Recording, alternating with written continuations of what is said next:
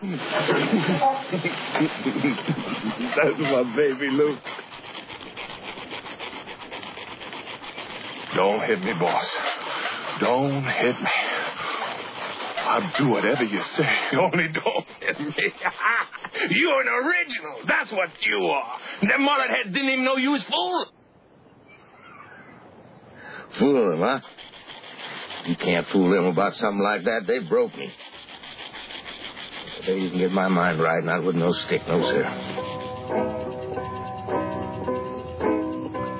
don't care if it rains or freezes, as long as I got a plastic Jesus sitting on the dashboard of my car.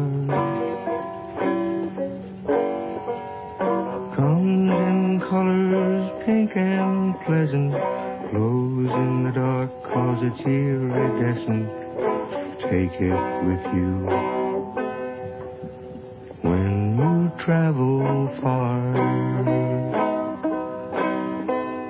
Get yourself a sweet Madonna dressed in rhinestone setting on pedestal of abalone shell. Going 90, I ain't scary, 'cause I got the Virgin Mary assuring me that I won't go to hell.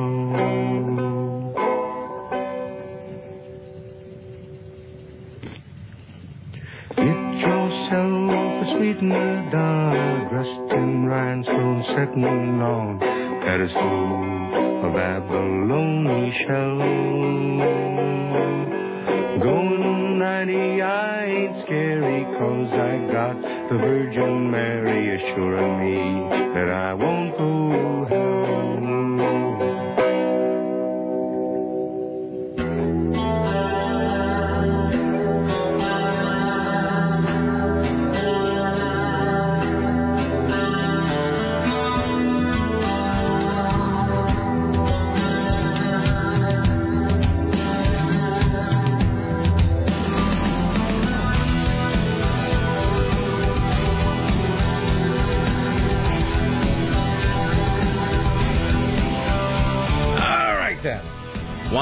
Hello, it is 6 minutes and 18 seconds after the hour of 11 in this, the month of September, in the year of our Lord 2008. Thank you for coming along and making it part of your listening day. We are live from the plushly appointed, yet not overly ostentatious studios of AM 970 The Talker. This, my friends, is the Rick Emerson radio program. Thank you for coming by. It is Monday, and welcome to day 12. And the whole point of that intro is to make Seamus cry. So there you go. Hope you're weeping like a small child. That's horrible. I know. How come you want him to cry? Because I'm just projecting. You know what it is? I'm projecting the fact that I want to cry. All right. It's 503-733-2970. 503-733-2970. A little Cool Hand Luke there. We actually just played Cool Hand Luke, I think 7, 8, 9 days ago. And we played the whole Strother Martin sequence about, now, Luke, you're going to get used to them chains, but you always going to hear them clinking. Well, he's just a mean little bastard in that film. Just a son of a bitch. So, what a great movie. Does it have a happy ending or no? Terrible. No, of course not. Nothing has a happy ending. Life doesn't have a happy ending, Sarah. Life is a series of down endings and disappointments. As they said on Mad Men last night, you don't know how long you've got, but you know it ends badly. So, there you go. Outstanding episode. Oh, last night was really good. We'll talk about last night's Mad Men in a second. I had 2 or 3 people pull me aside this morning. I'd been at work like 5 minutes. People, what about last night's Mad Men? So, all right. So we'll talk about that. What did the guy say in the recap? That hope is just disappointment delayed. It's 503-733-2970. 503-733-2970. You want to email? You can do that as well. It's rick@rickemerson.com. Rick@rickemerson.com. Tim at 970.am. Sarah at 970.am. Or Richie with a T at 970.am. Here's what's coming up today. Well, first of all, we will talk about the life, work, and legacy of one Mr. Paul Newman, who passed away, well, I guess Saturday morning. Is that when we found out? Yeah. I forget. It was all kind of a blur. But I did that that thing that we do sometimes, and I don't know how it works with you all, but when there's different sort of reactions to celebrity deaths, sometimes you sort of open up, because your homepage is, Jesus, now I'm getting the studio cough. Give me just one moment, won't you? Maybe it's lupus. Lupus. Wait, no, I don't think that'd be lupus. Oh, that's What does lupus do? Lupus gives you some weird gnarled up hands. Is that what lupus does? I don't really know what lupus does. I always think of Lupus McCain, but that's... Lupus McCain. You got yourself a Lupus Jackson. What was I saying? Oh, so we have different reactions to celebrity deaths. And so Tim's homepage is the Drudge Report. Sarah's is Gmail. Yes? Google? Yes. Mine is Yahoo. And so, you get up in the morning, when you going to check your email, see what's going on in the world. Did somebody die? See if...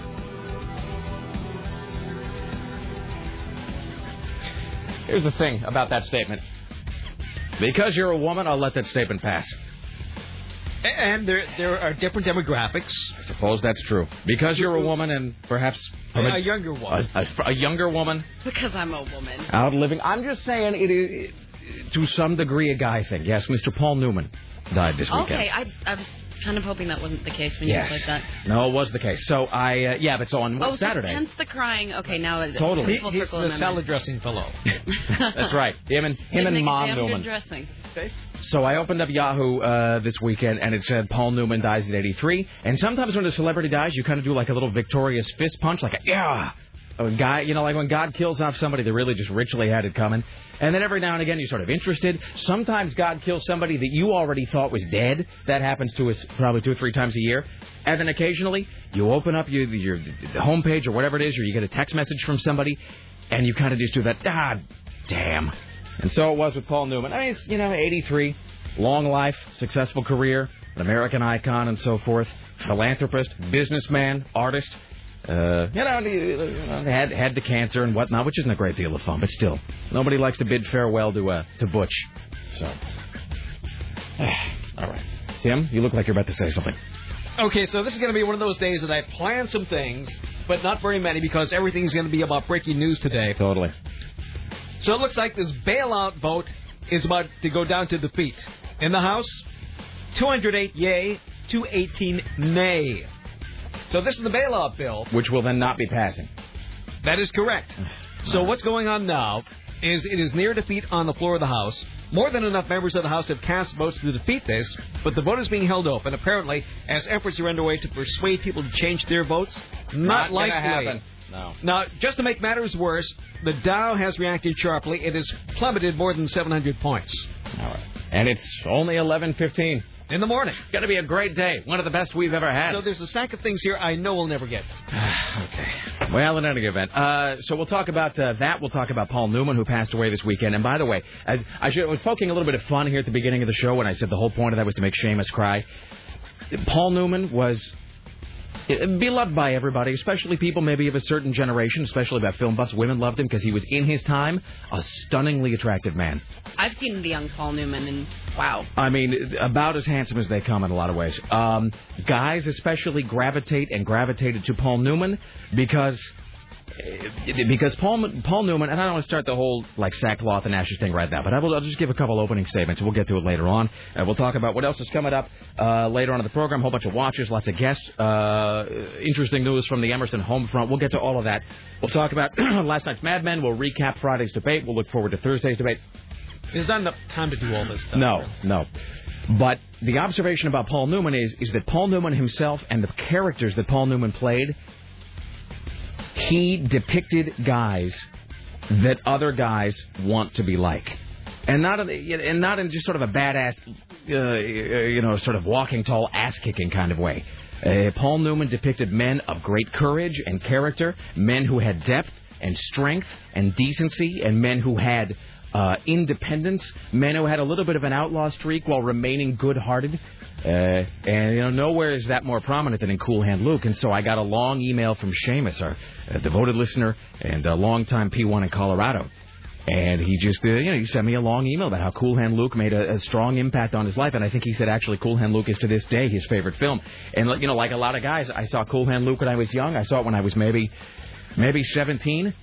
And it was right around, it was in my adolescence, around the same time that I was reading things like One Flew Over the Cuckoo's Nest. And in many ways, it's an analog to One Flew Over the Cuckoo's Nest because it is about the man who was fighting sort of the intangible a man who was fighting the man, a man who's fighting the system and sort of ill-defined authority figures. A very American character. Absolutely. And a Jesus figure in a lot of ways. And obviously, Lucas Jackson is not unlike Randall McMurphy in One Flew Over the Cuckoo's Nest, is a very strong Christ figure. But he's a man who is fighting with himself. I don't mean to sound so high-minded about it. It's a prison movie. But he's, it is man against himself, it is man against God, and it is man against the authority. And it just...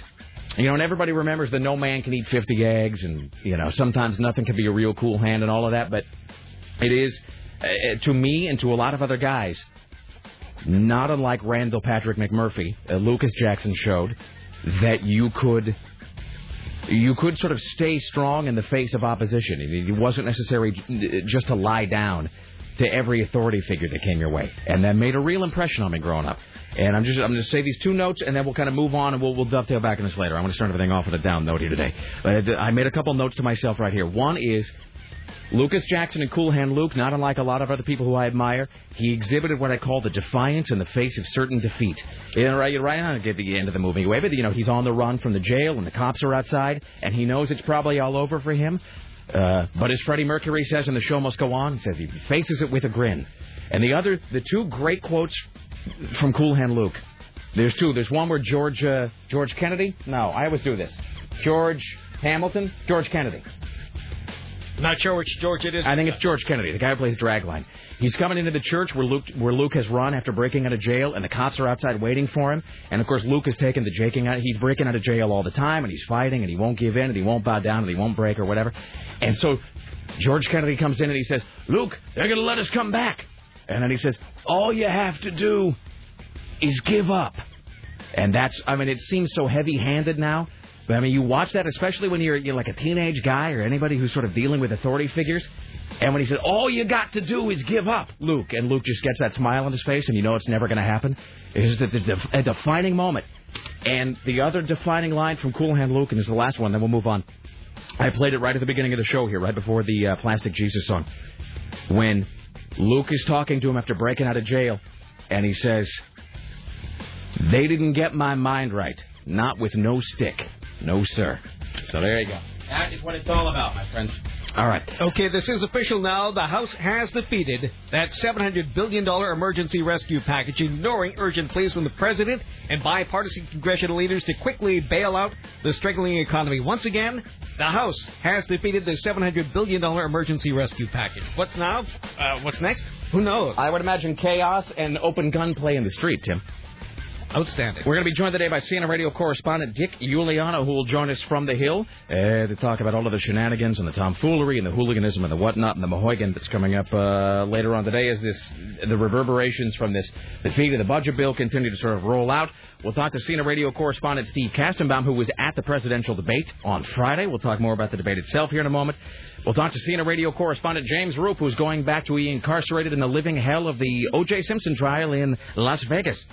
Coming up later on in the 2 o'clock hour, we'll talk to Bobby Fatboy Roberts from Rock 101 KUFO. He's going to close out his top 5. Last week he had the top 5 opening credit songs, top 5 rock or pop songs that open the credits of a film. Today he's going to have the top 5 closing credit songs from a film. What else? Geek Watch coming up today. Penis Watch coming up today. Britney Watch coming up today. Big-bosomed actress off the market. Notes from Friday, all of that. This is Tim Riley working on the following stories for your edification. So, nobody knows what's going to happen now. That the House has just defeated that $700 billion emergency rescue package. Elsewhere, Wachovia has been sold to Citigroup.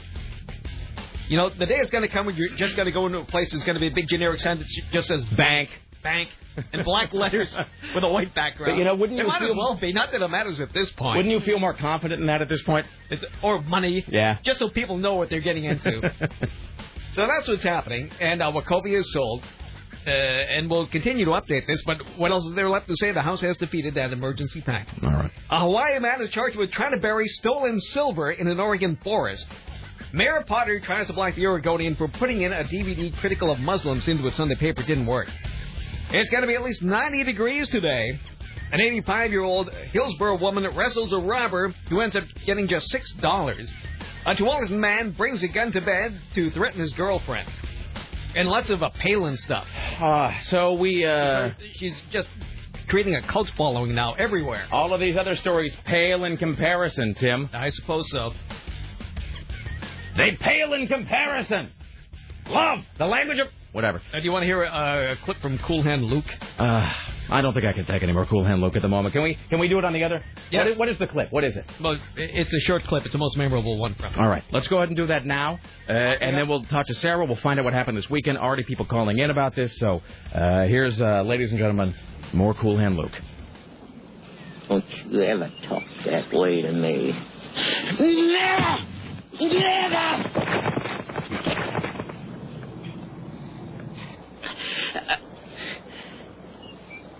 What we've got here is failure to communicate.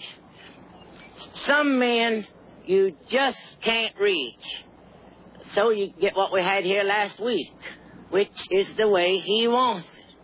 Well, he gets it. And I don't like it any more than you, man. All right, so that's the one and only Struther Martin there. Yes. Now, I can be a good guy, or I can be a real mean sumbitch. It's all up to you. He's just so creepy. Mm-hmm. And he's especially creepy because they didn't get like some guy who's 6 feet tall and 300 pounds to play the role of the warden or the boss, the captain, whatever it is. And I think Frank Darabont kind of took a page from Cool Hand Luke when they did the Shawshank Redemption, where they have, and there's a lot of parallels in the Shawshank Redemption, where the guy who's the warden is a very small, sort of presumably religious man who, of course, is deeply corrupt. Andy Dufresne is broken at one point, just like Cool Hand Luke is, but at the end, he escapes eternally, just as Lucas Jackson does. All right. Let's see. We're joined today, as always, by the lovely and talented Sarah X. Dillon, resplendent in her shirt from Gillies in Pasadena, Texas. It's true, and I was just hearing him talk about the 90-degree weather. I'm like, this is going to be way too hot. I am so covetous of that shirt. That's like Richie's Viva McRib shirt, your shirt from Mickey Gillies Club in Texas. You and Lisa. Lisa was so mad when she saw that I got this. I got to get me one of them. How was your weekend? It was fun. We had a debate party with a couple of my friends on Friday, and then went to a wedding on Saturday, then went to the river and to a barbecue on Sunday. So it was jam-packed. Well, lots of beer drinking and politics talking. Yeah. It was fun. And so we'll go back to Friday here and we'll talk about the debate, which is, and then we've already got Thursday's debate coming up, which is looming on the horizon, I got to tell you, that's just going to be some summer cage match, the debate this Friday. So we'll talk more about that. We will be carrying the vice presidential debate this Thursday, by the way. With running commentary from Storm Large and myself. I think I'm going to show up myself. Are you going to be part of that? I certainly would. I wouldn't miss it for the world. And Storm Large? Yes. Goodness gracious. So this coming Thursday at 6 p.m., AM 970 will be carrying the vice presidential debate live from New York City. And Storm Large, myself, and Tim Riley will be offering running commentary throughout the vice presidential debate that is live on this station this Thursday at 6 p.m. More details on that. Friday, I was working here, had to do some crap, and then Laura was working until 7:30, and Laura was like, make sure you TiVo the debate. I don't want to miss a moment. I don't want to miss a thing. TiVo a half hour before. TiVo the 2 hours afterward. I want to be able to watch all of the recap. I want to be able to see Henderson Cooper's thoughts on it. So I recorded basically from about 5 p.m. until about 10 p.m. on Friday.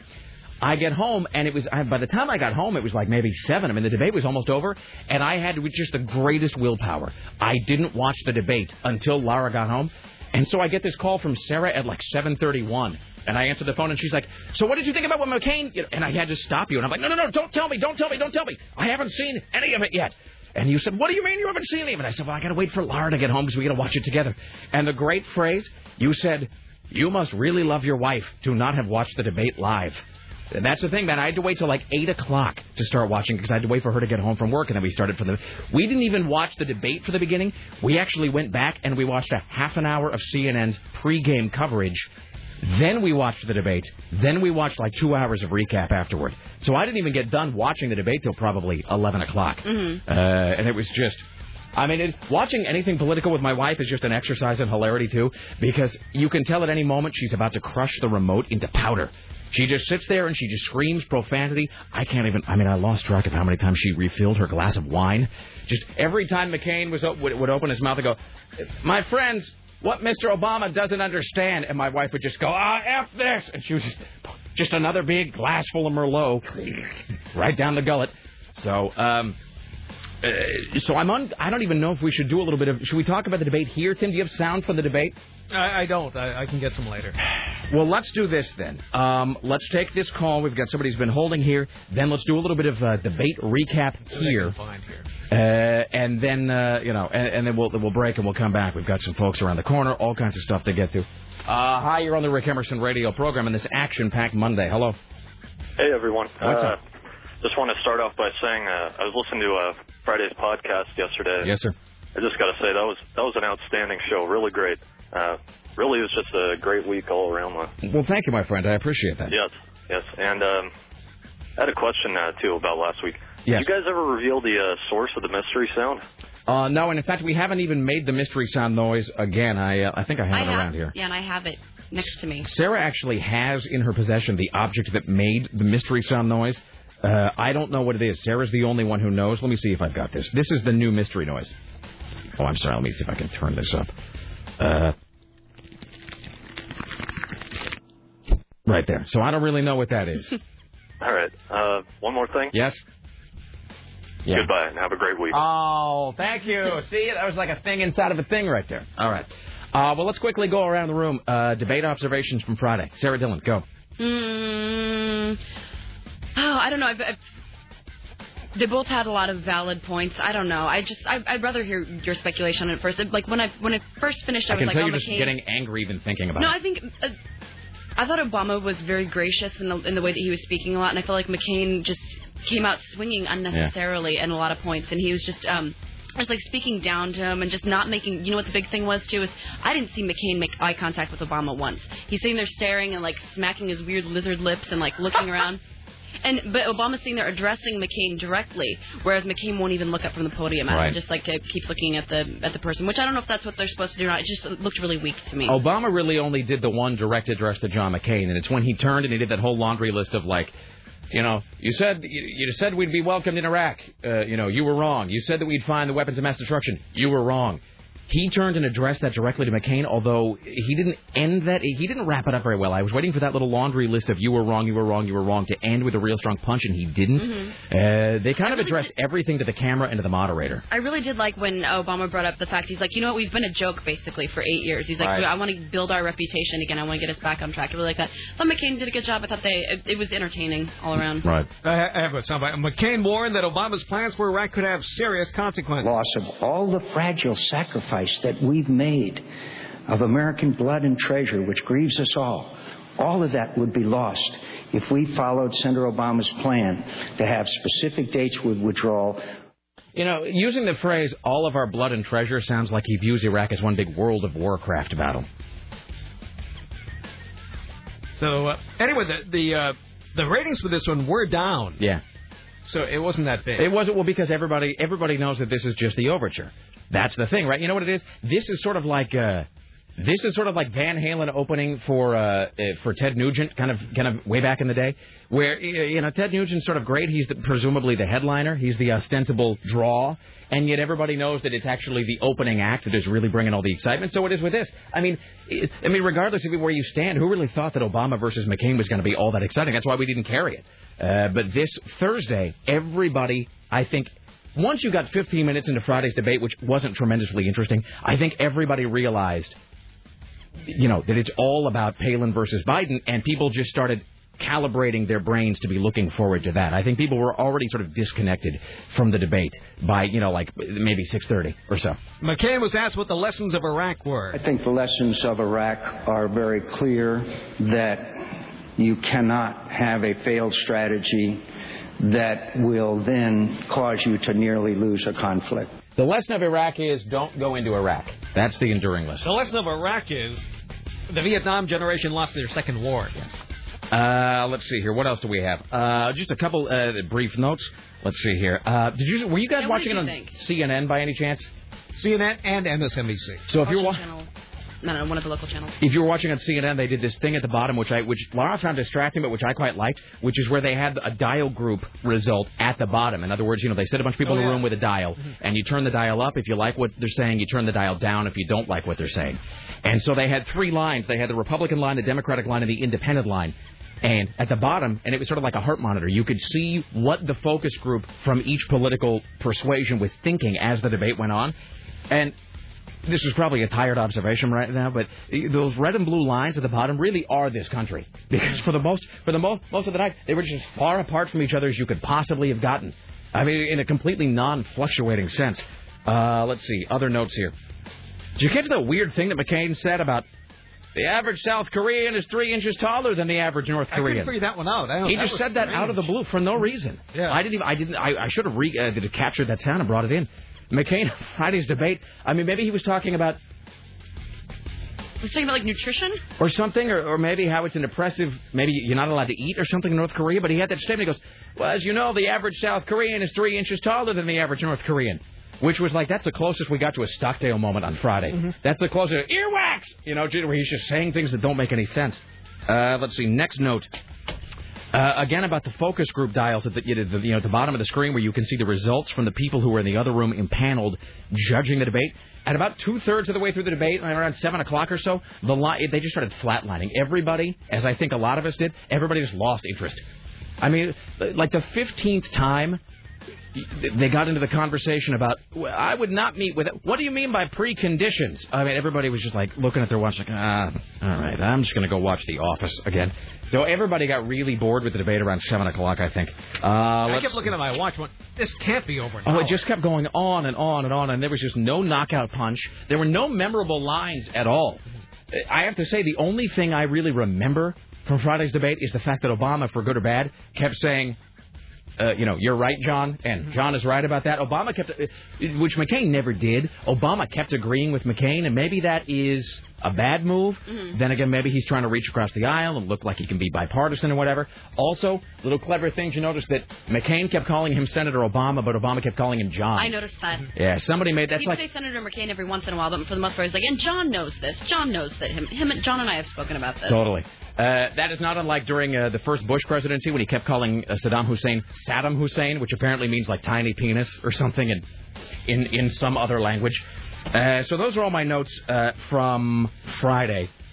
I haven't seen your email yet, Sarah. Is it? Oh, no, it's just today we've got to keep all CNN correspondence to 5 minutes or less. So should we break now? All right, we'll take a break now. We'll come back. We're going to have Dick Uliano, Jim Roop, Steve Kastenbaum, and exciting news from my household. So stay there. Back after this on the Rick Emerson.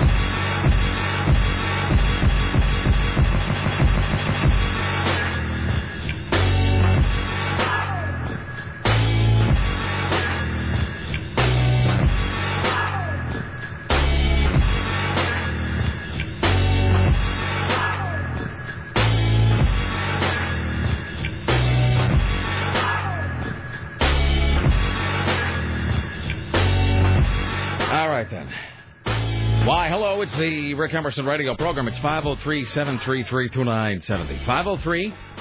503-733-2970. All right, in some sort of theoretical sense, we're going to be talking to Steve Kastenbaum from New York City here in just a few. Later on, CNN radio correspondent Dick Uliano will join us. We'll talk to Jim Roop as well. So, I mean, it's just such an unbelievably busy day. We're 36 minutes. So let's recap. So in the first 36 minutes today, we tried to cover the debate recap, the fact that they voted down. Let me see. So I've got this, the bailout proposal, which has been voted down. We've already talked a bit about Paul Newman. We'll do some more of that later on. We're going to get your phone calls. We'll have today's top 5 coming up later on. Geek Watch, Penis Watch, Britney Watch. We're going to start today, by the way, on ad hoc Palin Watch.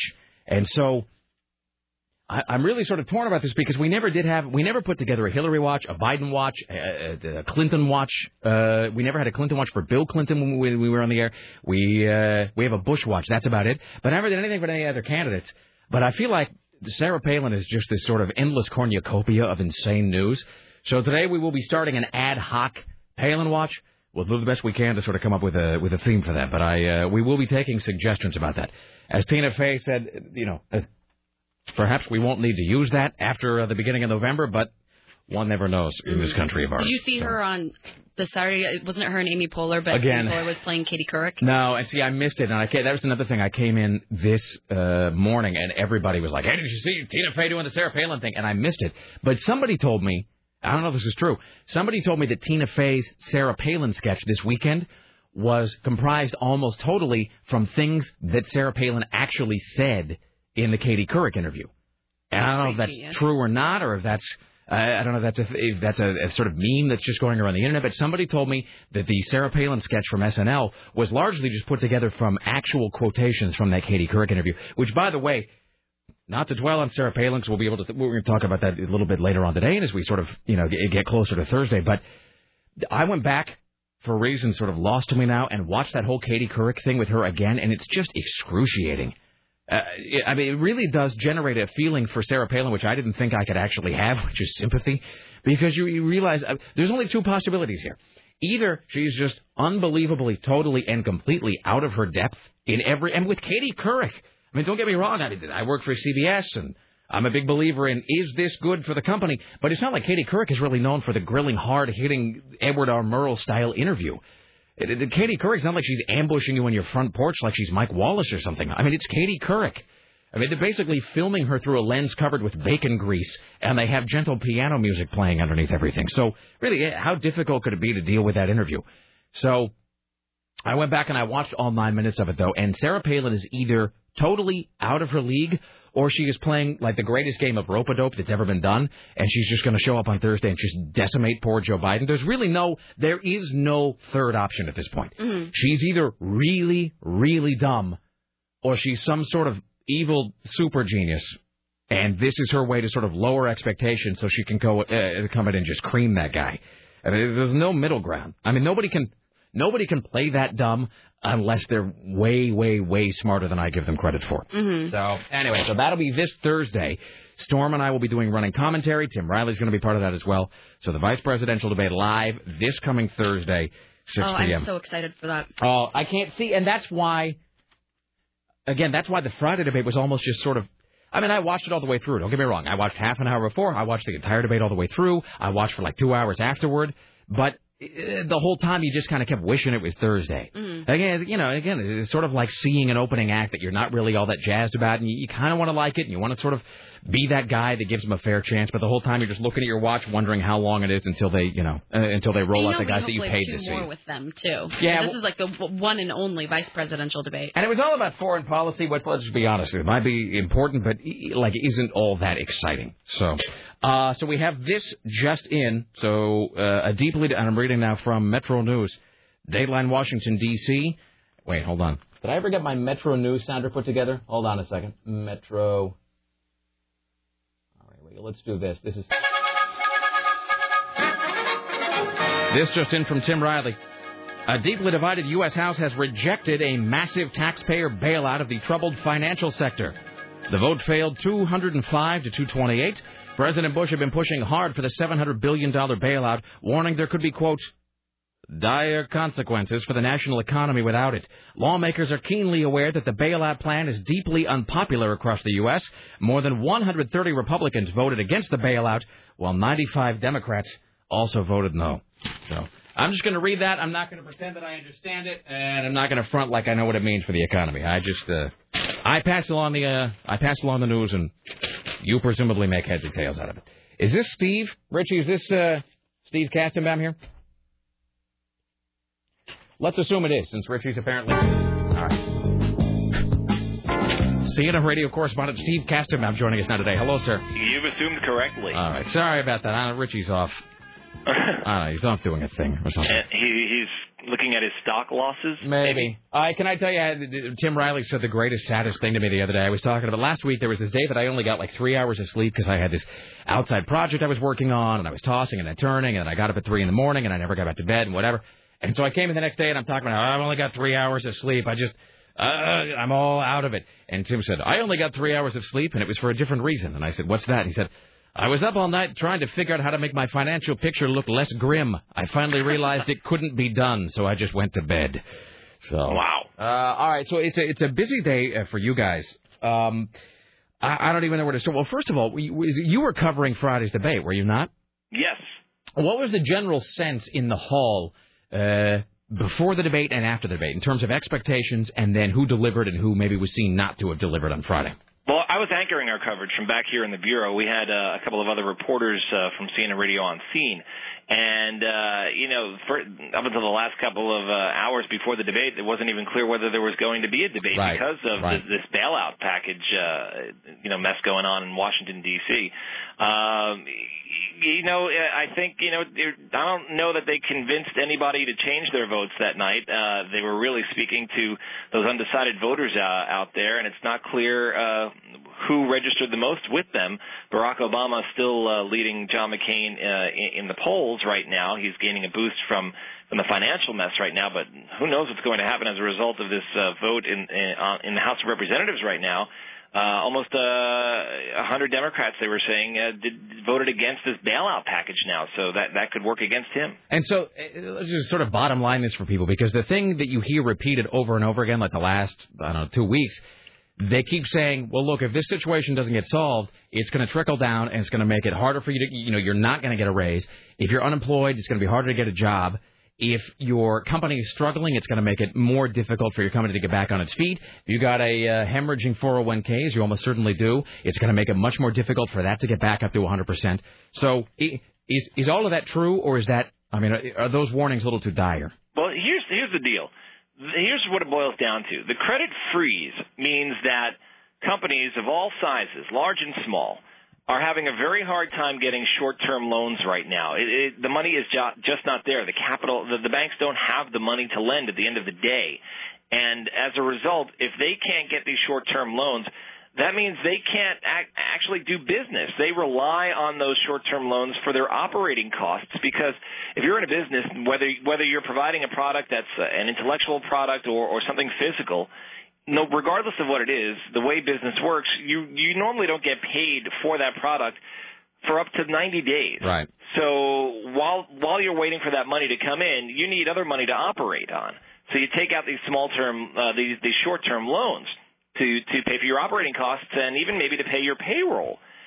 Companies can't get that money right now, and that means they can't do business. All right, but please forgive what might seem like a bumpkin-type question, but that just seems like an irresponsible way to do business. In other words, that seems to me that is like the corporate equivalent of some guy who's taking out a payday loan every month because he's waiting for that check to arrive, and he's constantly 90 days behind what he actually needs to live, and so every month he's just going down the street and getting one of those like ready check places to front him the rent money. Yeah, well, it's a good analogy, but that's the way business is done and has been operated for a long time. It's not like a retail transaction where you pay for your what you're buying the second you get it. You very often you provide a service and then you send them a bill for the service. Is essentially kind of how it works. Sort of like let's say you hire a plumber. And the plumber sends you the bill after the job is done. It's sort of along those lines, so the bill doesn't get paid right away. And as a result, that plumber still needs to operate his business. And in respect for the plumber, his business is small enough so that he's got enough turnaround and low overhead that he's able to get by. But in the bigger companies, when it works that way, you have, let's say you even have 50 employees, not 1,000 or 2,000. Just paying those employees becomes a problem. Right. All right. I know you all are very under the gun today, so we're going to let you go, and we will undoubtedly talk to you more in depth about all of this tomorrow as today continues to unfold into one gigantic cataclysm of implosion. Well, we don't know where this is going to go because there may be another vote today. There may not be. This is going to be a pretty rough day. All right. Enjoy the rest of your day, my friend, to whatever extent it's possible. We'll talk to you tomorrow. Okay. Thanks, Rick. Thank you, Steve Kastenmeier. We'll take a break here. When we come back, if you're on hold, hang tight. Phones blowing up, as they say. We'll get your calls around the corner. CNN radio correspondent Dick Uliano, and then right into the Ministry of Truth with Tim Riley. Stay there.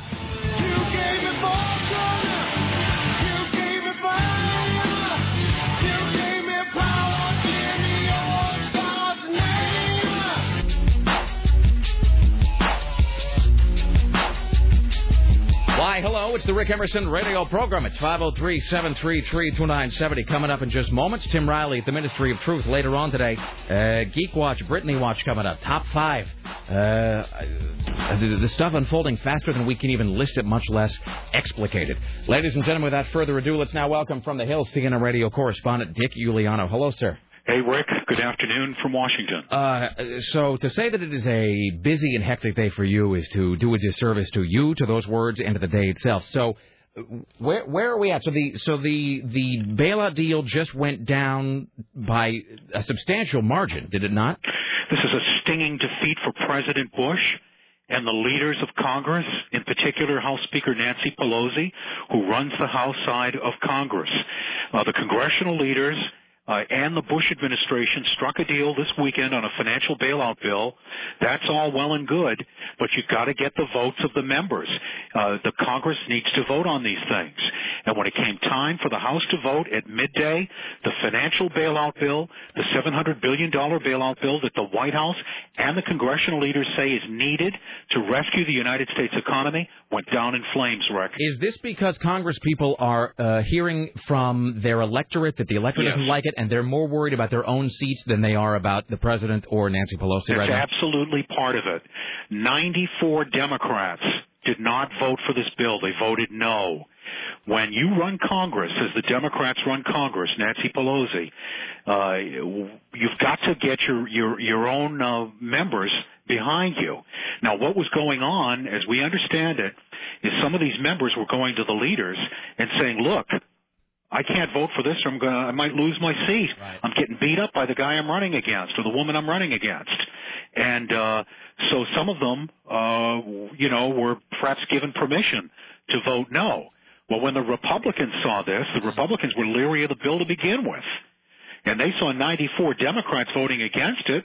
Well, they said, to heck with you. We're not going to vote for it, and we're not going to take the fall for this thing.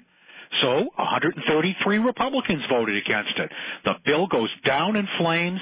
A stunning defeat for President Bush, who used the bully pulpit of the presidency, primetime address to the nation, remarks this morning, remarks the other day, written statements from the White House, all calling for support, suggesting that the votes were there to get it passed, and they weren't. Is there going to be another vote on this in the immediate future? There will be no vote today, according to the Republicans. They said they're going home. Tomorrow is the Jewish holiday, Rosh Hashanah, the New Year. They will come back, presumably. Well, I shouldn't say presumably. I got to tell you, Rick, the leaders of the Republican Party have spoken, and there's been someone at the White House who has spoken. The Democrats in the House have not spoken yet, but the people who have said they don't know what the next step is. Well, that's comforting. All right. I know you have got an insane day to deal with there, so I will let you go. As always, your insight and your reporting is appreciated, my friend. Thank you, Rick. All right, there you go. Dick Uliano from CNN. All right. Panic in the air. All right. Let's get a couple of these, and then we will join Tim Riley at the Ministry of Truth. Hi, you're on the Rick Emerson Show. Hello. Just me? Oh, is it? Yes, it is. Oh, is this our friend Chris Needham? It is. Did you? Was that an ironic? Is this me, or was that a legitimate inquiry you just made? 50-50. All right. Chris Needham from onthevig.com. Hello, sir. How are you? What brings you to the phone today, my friend? Well, wow, Uliano. I've been trying to figure out what the heck happened here, and Uliano's report was actually crystallized a lot of stuff for me. So I called because the House website is down. I don't know if everybody's trying to figure out what the heck's going on or what happened, but I've been trying to figure out what my congressman, Brian Baird, how he voted on this thing this morning, and I can't find out. So I call his Vancouver office to say, hey, how did he vote this morning? They don't know. Well, does that really surprise you? I mean, really, let's be honest. It's his office. I called his office. How did the congressman vote? We don't know. We'll have to get back to you. We'll have to look. I don't know. We'll take it under advisement. Holy smoke. Yes, it's almost hard to believe we don't have a functioning government. At this point, I seriously wonder. Man, I don't know. Hey, what about that Bristol Palin, though? She's getting married this weekend. That's what I hear. I hear that Bristol Palin is going to get married this weekend, and therefore Sarah Palin may not show up to the debate. Darn tootin'. Yeah, well, she's got a wedding to prepare. It's a shotgun to go clean and a moose to go field dress. You heard it here first, and at onthevig.com first. Onthevig.com. We broke it last night. All right. Thank you, my friend. Thanks, sir. All right, there you go. Chris Needham, ladies and gentlemen. All right. It's 503-733-2970. Hi, you're on the Rick Emerson Show. Hello. Hi, Rick. Hi, what's up? I had a suggestion for your Palin Watch song. Yes, sir. I forgive me, I can't remember the artist or the song name. It was a popular pop song back in the 90s, but it went, it was a female singer, and it went something about, I'm a bitch, I'm a child, I'm a mother, I'm a lover. Meredith Brooks, bitch. Right. Yeah. Probably a little too, for the same reason that we did not use the bitches back for Hillary Clinton. We can do better than that, sir. Let's be honest. Yeah, okay. All right. Thank you. All right, bye. There you go. Hi, you're on the Rick Emerson Show. Hello. Hey, how's it going? What's up? Just calling on a lighter note to wonder if you guys watched season 3 premiere of Dexter last night. The season 3 premiere of Dexter. I did watch that. I have seen it. And I got to say, I was not entirely sold at the beginning on the character of Jimmy Smits, but by the end of the episode, he had me in his finely manicured hands. I completely agree. Yeah, I dig that guy. I do still find Dexter's sister to be strangely hot in sort of a way that I can't quite quantify, her and that button nose of hers. So does he. Yeah, that is true. You know who I don't care for is that other guy, like muscular kind of the guy with the sort of like a buzz cut, and he wears the badge around his neck, and he's that guy who goes, just remember that I did you a solid. That guy. Yeah. Well, I was just noticing that that they didn't introduce him at all. They just kind of expected you to know who he was. Yeah, I don't care. That seems a little. Was he not somebody from the previous season? I don't think so. I think he's it seems like he's been introduced as the guy who's going to be Deb's new sort of man now that older, sexy FBI dad guy has gone away. I said the exact same thing. I was sitting there watching it with my girlfriend, and I said, this is the guy who has not been introduced, who Deb will be effing in 2 episodes. Yeah, no, it's that show, as much as I love Dexter, they do telegraph things a little too heavy-handedly for my taste. But that being said, it's still it is a delightful indulgence, that show.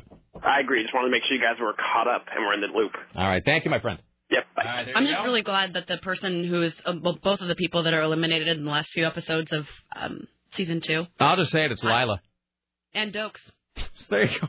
Look, dude, hey, the season's been over for 5 months. Yeah, no, longer Get on than the train. That. Longer than that. No, honestly, Dokes graded me so much the wrong way. Like, I just don't really like a lot of angry, yelly people. Yeah. And his screaming and tantrums. The only thing I will say about Dokes and the way that they got rid of him is I feel like that was a little bit of a... I had problems with season 2. I liked it. I don't think I'd watch season 2 again.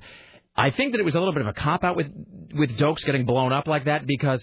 They never made... I wanted to see Dexter have to make the choice. I wanted Dexter to have to decide within himself, does he kill him or does he let him go? In other words, does he stick to Harry's code or does he go the way of whatever he calls it, the dark passengers? He choose right or wrong. And I felt that, like, having him blown up, there was a little deus ex machina that I didn't care for because it absolved Dexter of having to make that choice about whether to kill him, and I wanted to see him. Maybe.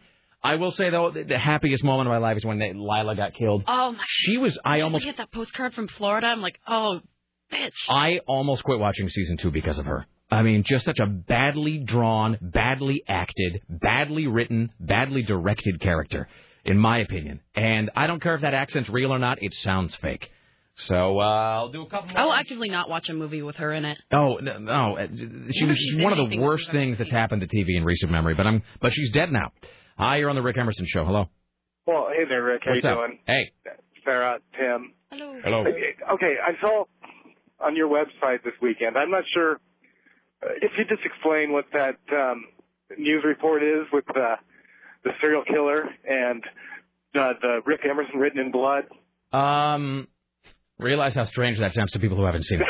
Well, I'll just say this: go to rickemerson.com and embedded. I think it actually is. I think it's the second entry. I think I put a new one up since then. But if it's the video entry, you'll see an embedded video. Watch that at your leisure, and how about this? Watch it today. If you don't put the pieces together, I'll explain it tomorrow. All right. So watch it today. Think on it tonight. I'll explain it tomorrow. Oh, okay. I guess I can wait. All right. Thank you, sir. Goodbye. Thank you. Let's see. We'll do one more, and then we will join Tim Riley at the Ministry of Truth. Hi, you're on the Rick Emerson radio program on KCMD Portland, sir, madam, as the case may be. That is bitching. I think I waited all of maybe a minute and a half to get on. That is, cheers to you, sir. Well, let's make it everything you were hoping for. Hey, you know what? I listened to all the, obviously the nasty economics news, and there are a number of points that fail to be brought out as everyone kind of kvetches about things. in fact, you brought up something, I can't remember which CNN correspondent you were talking to just a while ago about, he was talking about needing credit even just to pay payrolls and things like that. And then you made a remark that, well, that seems like a rather irresponsible way of doing business. Well, it's certainly, I will put it this way, it is yet another way in which businesses seem to be extended courtesies and allowances that they would never extend to people. If a guy acted, if a person who ran their own personal finances that way, we would have zero sympathy for them. Okay, here's the education on it, though, is that is the nature of our economy and has been for a very, very long time. Well, and here we are. Well, it's so. Okay, I'll give you. Let me ask you this. Okay, if there's $1,000 total, yes, and you come to me for a loan, you say I need $1,000. I say, okay, I'll give you that $1,000, and I need it back at 10% interest. Where is the 10% coming from? In other words, it doesn't exist. It doesn't exist. That is the nature of our global economy. So when someone says, well, how is it that when we go into debt, the value of the dollar falls? Well, because it's they print more money than nowhere. It's coming out of thin air. Right. That is the nature of economics today. That is the entire problem. Well, I understand. Well, that is certainly, and again, I don't know a whole lot about economics, but I do know, to some degree, blah blah blah. They print more money to pay, which devalues the dollar and so forth and whatnot. Well, one principle you can look up if you care to do so, and it's a fundamental principle to economics, is fractional banking. It's just the way that banking is done, and credit is needed because guess what else? No one has cash. There is no cash anywhere. So if we say that it's irresponsible, well, how else is the economy going to actually function because there is no cash? This is so weird. I feel like I'm listening to a hybrid speech where you're like half Neo in the Matrix and then you're half Ned Beatty in Network. So, all right. Thank you, sir. All right, there you go. Thank you. Ladies and gentlemen, without further ado, at the Ministry of Truth, Tim Riley. It's time for the Rick Emerson Show's new news hour, only on AM 970, The Talker. And now, from the Ministry of Truth, this is Tim Riley. It goes down in flames. The $700 billion financial bailout? Gone, at least for now. Yes, the House voted against it. House Republicans are blaming the evil Nancy Pelosi. After they failed to pass that massive bailout bill, House Majority Leader John Boehner said Pelosi upset the GOP making a speech the other day, and she is not to be forgiven. We've put everything we had into getting the votes to get there today. But the Speaker had to give a partisan voice that poisoned our conference, caused a number of members that we thought we could get to go south. Once again, John Boehner says it's all Nancy Pelosi's fault. I do believe that we could have gotten there today had it not been for this partisan speech that the Speaker gave on the floor of the House. Is it's all Nancy Pelosi's fault? Is that the new it's all Bill Clinton's fault? Mm-hmm. All right. It's all Nancy Pelosi's fault. Sure. So stocks plummeted on Wall Street even before the 228 to 205 vote to reject the bill was announced on the House floor. The president said it had to be done, but people just ignored him. A White House spokesman said the president is, quote, very disappointed. Over here. That from his latest speaker, whose name is Tony Fratto. Wait, what happened to Dana Perino? The hottest balls, Dana Perino. I don't know. She's been gone. A guy sent me a sort of quasi-stalking picture of her the other day. He was at the same airport where she was. Dana Perino was the former White House press secretary, and hot. And he took a photo of it and sent it to me, which is why it's the best audience ever. They're like, check out this photo I took of Dana Perino. She doesn't even know I'm looking at her. And I got to tell you, just in a little cell phone photo, she looked quite luscious. So Dick Giuliano Dick and I have an interesting sort of, dynamic when we speak. He obviously gives the news objectively. And so I don't sully his playpen with my ruminations and theories. But when he was talking about President Bush using, Rick, George Bush used the bully pulpit of the White House. And it's not even really a pulpit. It's just sort of a footstool at this point. Mm-hmm. And there's really not... the idea that George Bush, who has an approval rating of like 4, could go on television and go, I'm asking you to do it, so it has to be done. And therefore, everybody would just accede. I don't even think people hear him anymore. I think George W. Bush at this point is like Beetlejuice at the very end of the movie when the voodoo guy shrinks his head way down. And he's just doing that... thing, and it's like you can't even really register what's coming out of his mouth. That's where George W. Bush is at this point. So, sayonara, friend. So that's it for now. Apparently, there could be another vote on this, but nobody's promising anything at this point. Well, I think Dick Giuliano flat out said there wouldn't be, because the Republicans are going home, and I think I will simply say that the reason the Republicans gave for going home, I do believe, is that it is Rosh Hashanah, which is the Jewish New Year. Mm-hmm. So I believe that is the reason that the Republican Party gave for going home for the weekend.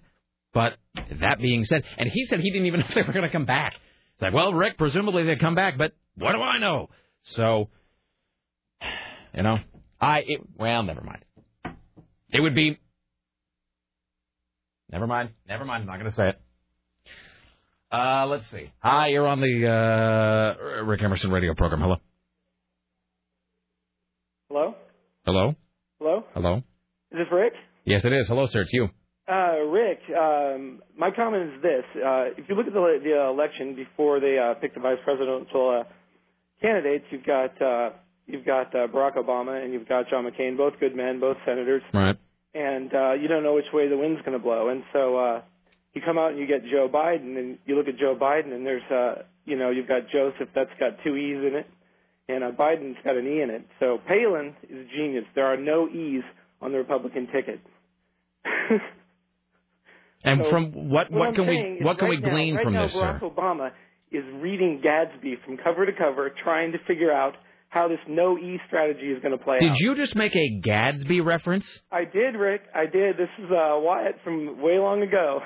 All right, dude, that is the best thing I've ever heard in my life, the Gadsby reference. It's the Gadsby ticket. The Republicans are very intelligent, Rick. By the way, Gadsby, just for people who don't know this, not the Great Gatsby, but about Gadsby, Gadsby, is a 40,000 word novel without the letter E. And the guy did it on a bet, and he tied down the E on his typewriter to make sure one didn't slip in. 40,000 word novel, no E's, Gadsby. All right, that is well done, my friend. Game, set, match. All right, thank you, sir. There you go. I thought he was going to be like some numerology freak or something. Like some guy in a pointy wizard hat who says, and the E is a powerful letter, and it correlates to 5, which Nostradamus made reference to, like one of those guys you'd see on that Penn and Teller show. So, and then he went the Gadsby route. Well done. Here's Tim Riley.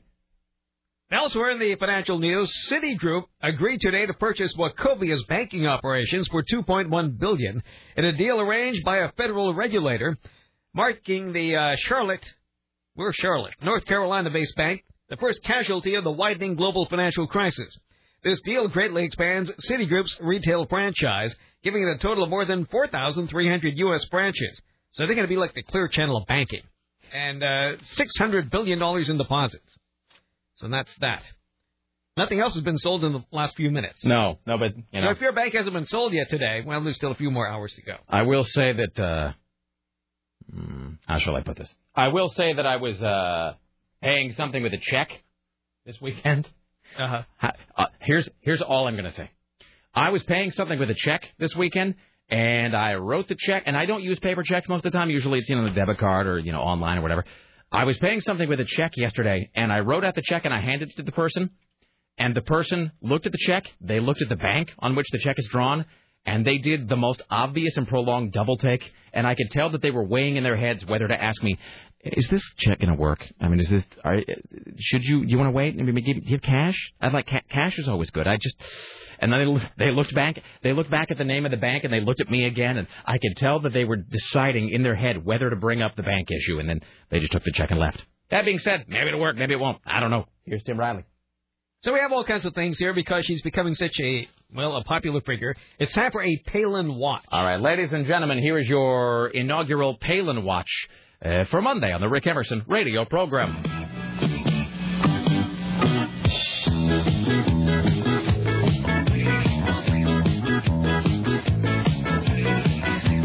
Jesus is a friend of mine. Jesus is my friend. Jesus is a friend of mine. Yeah, I could see this working. If I took that little instrumental break there, and I sort of... You need to do something with the audio for I'm a Hockey Mom from Alaska. Totally. Create some little bridges there where we can drop in her... What is that thing she said to Katie Couric? I don't have any examples, but I'll find some and I'll get back at you. All right, here's your Palin Watch for Monday. Part one of several. Soon after Sarah Palin was elected mayor of the foothill town of Wasilla, Alaska, she startled a local music teacher by insisting in casual conversation that men and dinosaurs coexisted on Earth, created 6,000 years ago. about 65 million years after scientists say dinosaurs became extinct. After conducting a college band and watching Palin deliver a commencement address to a small group of homeschool students in 1997, Wasilla resident Philip Munger said he asked the young mayor about her religious beliefs. Palin told him that dinosaurs and humans walked the earth at the same time. When he asked about her about prehistoric fossils and tracks dating back millions of years, Palin said she had seen pictures of human footprints beside the tracks. Oh, my God. The idea of a young Earth, that God created the Earth about 6,000 years ago, and dinosaurs and humans coexisted early on, is a popular strain of creationism. And, wouldn't you love to see somebody just put that question to her directly? Because, who knows, maybe she'll say that is a misinterpretation of what she said. It's a drastic and inaccurate revision of the statement. I can't say that she would actually go on camera and say that. But the great thing about it is she would have only two choices. She would either have to cling to this insanity that the Earth is 6,000 years old, or she wouldn't, which, of course, would alienate all those nutcase, Pentecostals that are supporting her. Mm-hmm. Because, all the James Dobson folks of the world, they all believe that, the Earth was created in, whatever. How many hours would that be? 186 hours or whatever? So, they all sort of cling to that, and they distrust that, science and facts and thinking and stuff. So I would like to see her put in the position of being forced to answer that. Here's Tim Riley. Part 2. A grating YouTube video has surfaced showing Sarah Palin being blessed in her hometown church 3 years ago by a Kenyan pastor who prayed for protection from witchcraft as she prepared to seek higher office.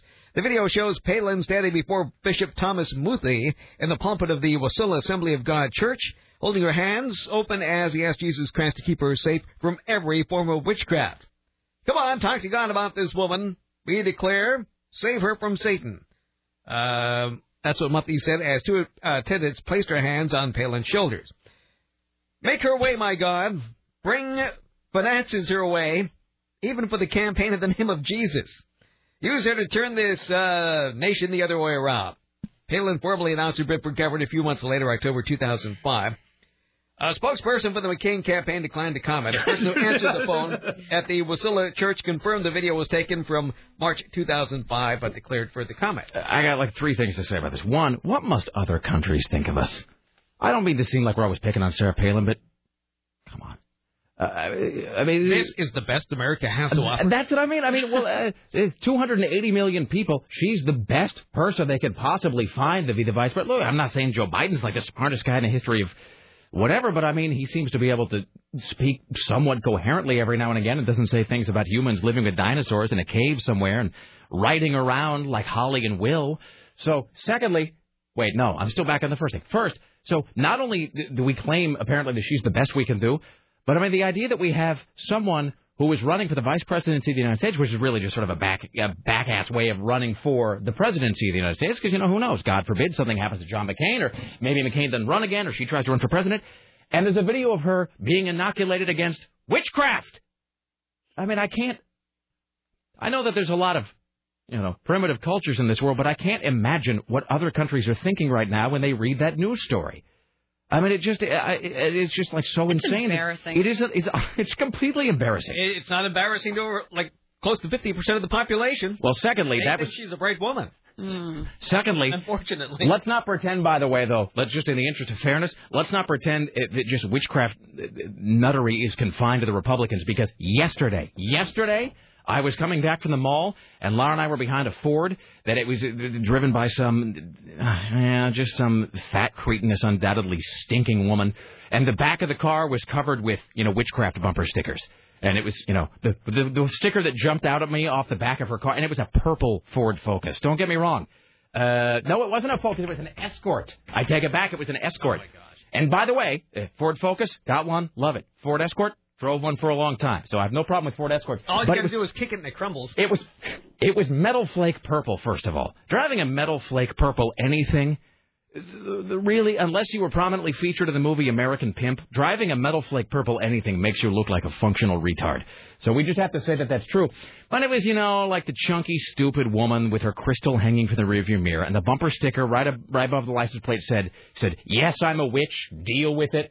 And then the rest of them were all like, Wicca this and pantheism that and so forth. And I have to say, look, I'm a big bleeding heart, but there's something fundamentally stupid about people who use the phrase witch as though it's not a ridiculous word. No one says they're a goblin.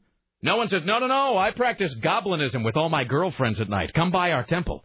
There's really nobody. That's just embarrassing. Stop it.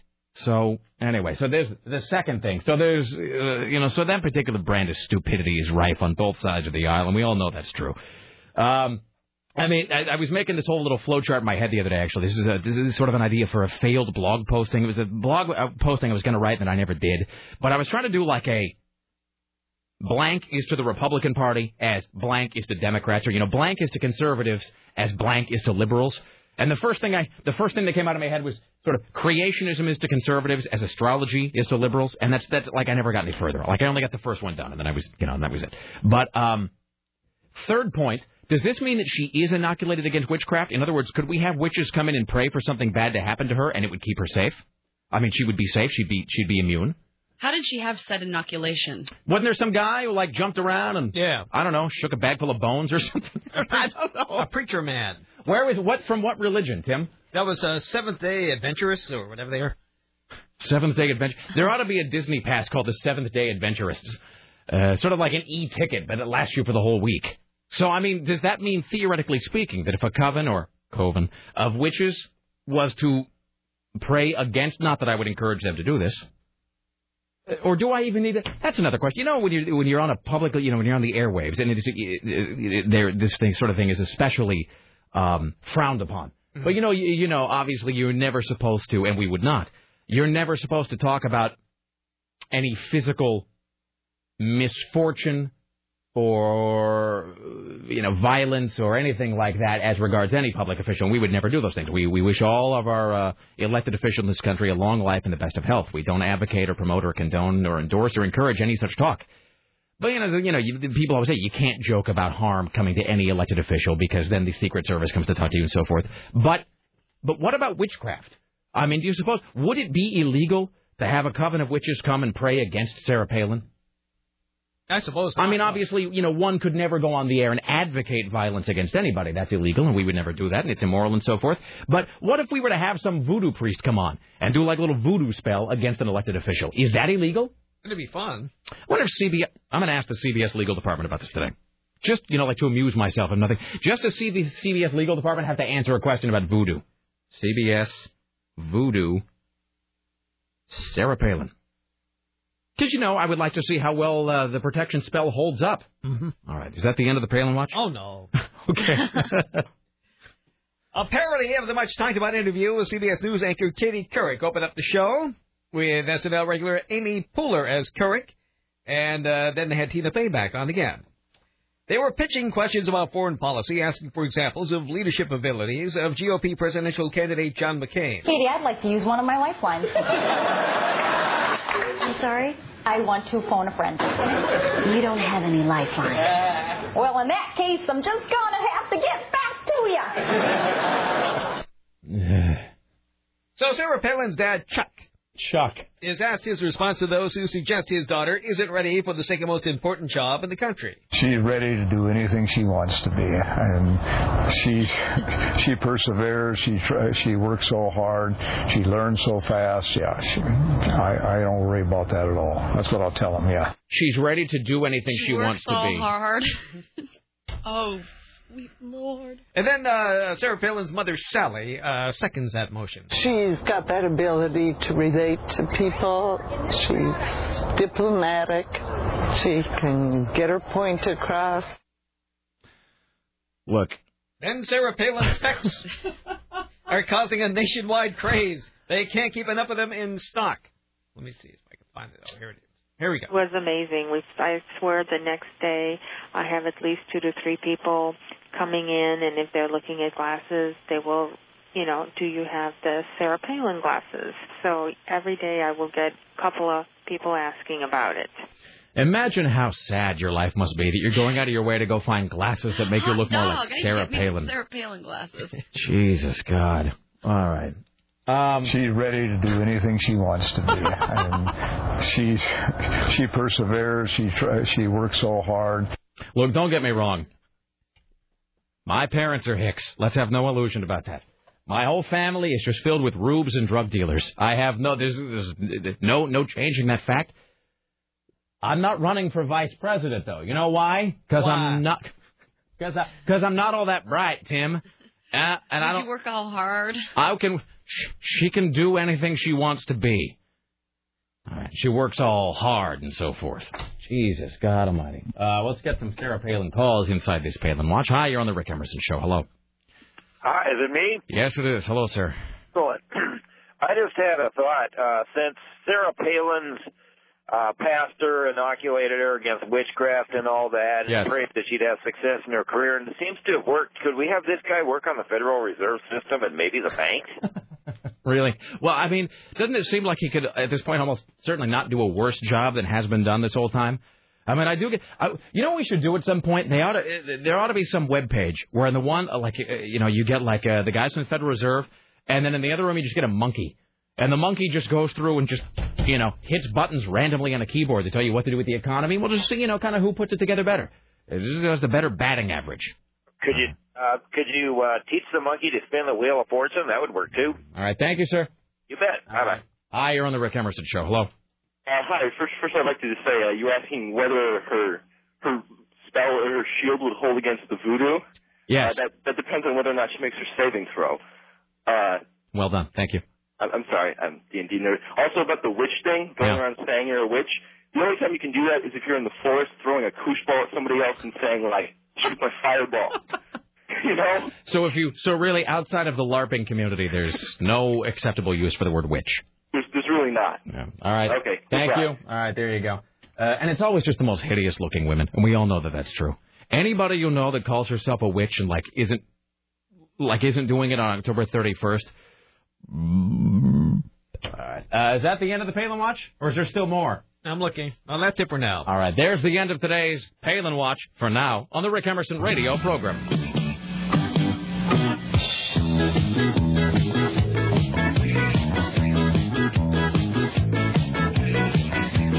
Jesus is a friend of mine. Jesus is my friend. Jesus is a friend of mine. Wait, let's see if I can do this on the fly here. Jesus is a friend of mine. Jesus is my friend. Jesus is a friend of mine. No, I don't have any. I was looking for a place to do that. Okay, what we should do is start with the instrumental at the beginning when it has that. Okay, so this is 1.9 over here. All right. You ready? Yeah. So they go through this twice, this progression? All right. I'm a hockey mom from Alaska. Okay, there you go. There's something there. There's potential. All right. She's ready to do anything she wants to be.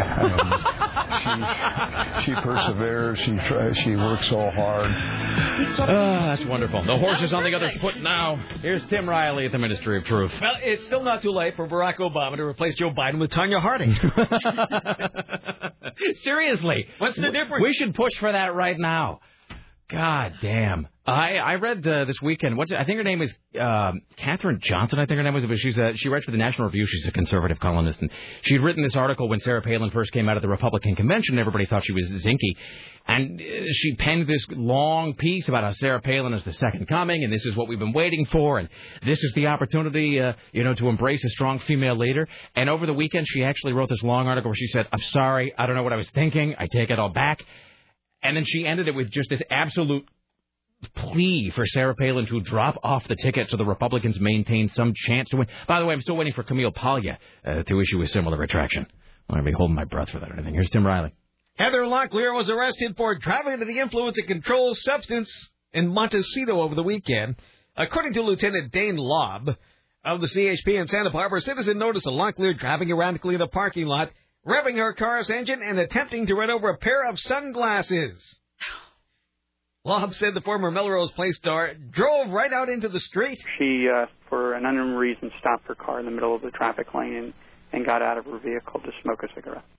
Of course she did. By the way, it is sort of indicative of how much news is happening today and level to which today has just become unpredictable, that this didn't even really count as a big story to me this morning, except for this. When you look at Heather Locklear's mugshot there, she got huge eyes. She got like big Japanimation eyes. She looks really pretty. She does look, I mean, really high or something. She looks way better than I thought she was going to, because, she's not a spring chicken anymore, and also you think drunk driving, then everybody flashes back to that Nick Nolte picture. She looks good, though, but her eyes are just huge. She's got like big-ass, like Sailor Moon eyes going on there. Hi, you're on the Rick Emerson radio program. Hello. Hi, Rick. What's up? I had a really surreal weekend. I want to see if you could tell me whether I was hallucinating or not. Yes, sir. Well, it all started on Saturday night. I saw Richie at the Roseland at a mixed martial arts fight. And then about 12 hours later, I could have either been drunk or sleepwalking, but I could have sworn I saw you on TV with a friend of mine. Well, first of all, you were probably almost certainly drunk. Well, that's right. All right. Well, that's how do I put this? I don't think I'm allowed to talk about that. You, sir, could talk about that. So you're saying that you saw Rick on television? On the TV box. Yeah. on the talking box? On the magic picture square on the wall. Yeah, and then sitting next to him, I could have sworn it was a friend of mine. I'd known since I was in junior high. So it was really bizarre. Who's your friend? It was very surreal. Isaac. Oh, Isaac from Jackpot Records? Yeah. Well, awesome. One of my friends actually kind of heard something similar to that, too. I think they were watching the CW at like 6 o'clock, 6:30 in the morning on Sunday. The AM. I certainly don't know anything about that. Yeah. Okay. Right. I was just wondering if I want to see it replayed because I missed, I'm sure if you look for it on the internet somewhere, you could be able to find it. And there should, of course, at no point be taken as constituted proof that you were not, in fact, drunk or hallucinating, because that might have been the case as well. Beautiful. Great. All right. Thank you. Well, can I say one more thing? Yes, sir. You asked somebody what movie best describes your show. Yes, sir. And I thought of a really good movie, and instead of just telling you, I could play a clip. Okay. Is this clean? Yes. I don't like that pause. There was a little hesitation there. I had to think, but no, it is. All right. So you are going to play a clip from a movie that you believe best represents the nature of this radio program. Correct. All right. Go ahead. I want rustlers, cutthroats, murderers, bounty hunters, desperados, mugs, thugs, nitwits, halfwits, dimwits, vipers. That kind of lost me with the... That was really kind of surreal. I kind of expected it to go in that direction. Yeah, well, that was... And I thought he might have been... Well, it's from Blazing Saddles. Oh. It's from Blazing Saddles, and as soon as I heard the... It's kind of memorable. As soon as I heard the first one, I thought, all right, is he playing the edited-for-TV version? Yeah, no, as soon as I heard that, I thought... Like, is Rick going to let it go by? Well... we try to be a program that sometimes we forget that we're broadcasting over the airwaves. I sort of looked down at my dump button when that one came out, and I thought, did I just? And then I ended up. I was kind of trying to. I'm like, that couldn't be what I thought. Oh no, I dumped it. I did end up dumping that, but there was a long moment where I didn't dump it because I was just looking at the phone, going, really? And then he just let it continue. So we're going to take a break now. Thanks so much. Here's the thing. From now on, when you're going to call up and say that something is clean for the air... Please don't lie. Well, don't lie, or maybe just do this. I mean, I don't mean to be out in left field with these suggestions, but you could perhaps listen to it beforehand. I don't want to, go out on a limb and really overtax everybody. You're just crazy talking, Rick. You're crazy talking. And also, from now on, when I ask a guy if something's clean and he hesitates before saying yes, we're going to take that as a no. Jesus. All right. Children is what they are. All right. Back after this with more of Tim Riley at the Ministry of Truth. Later on, with Athena radio correspondent James Roop. Top 5. Geek Watch. Penis Watch. Britney Watch. More about the financial crisis. We'll talk about this coming Thursday's debate. All of that. Stay there. It's the Rick Emerson radio program.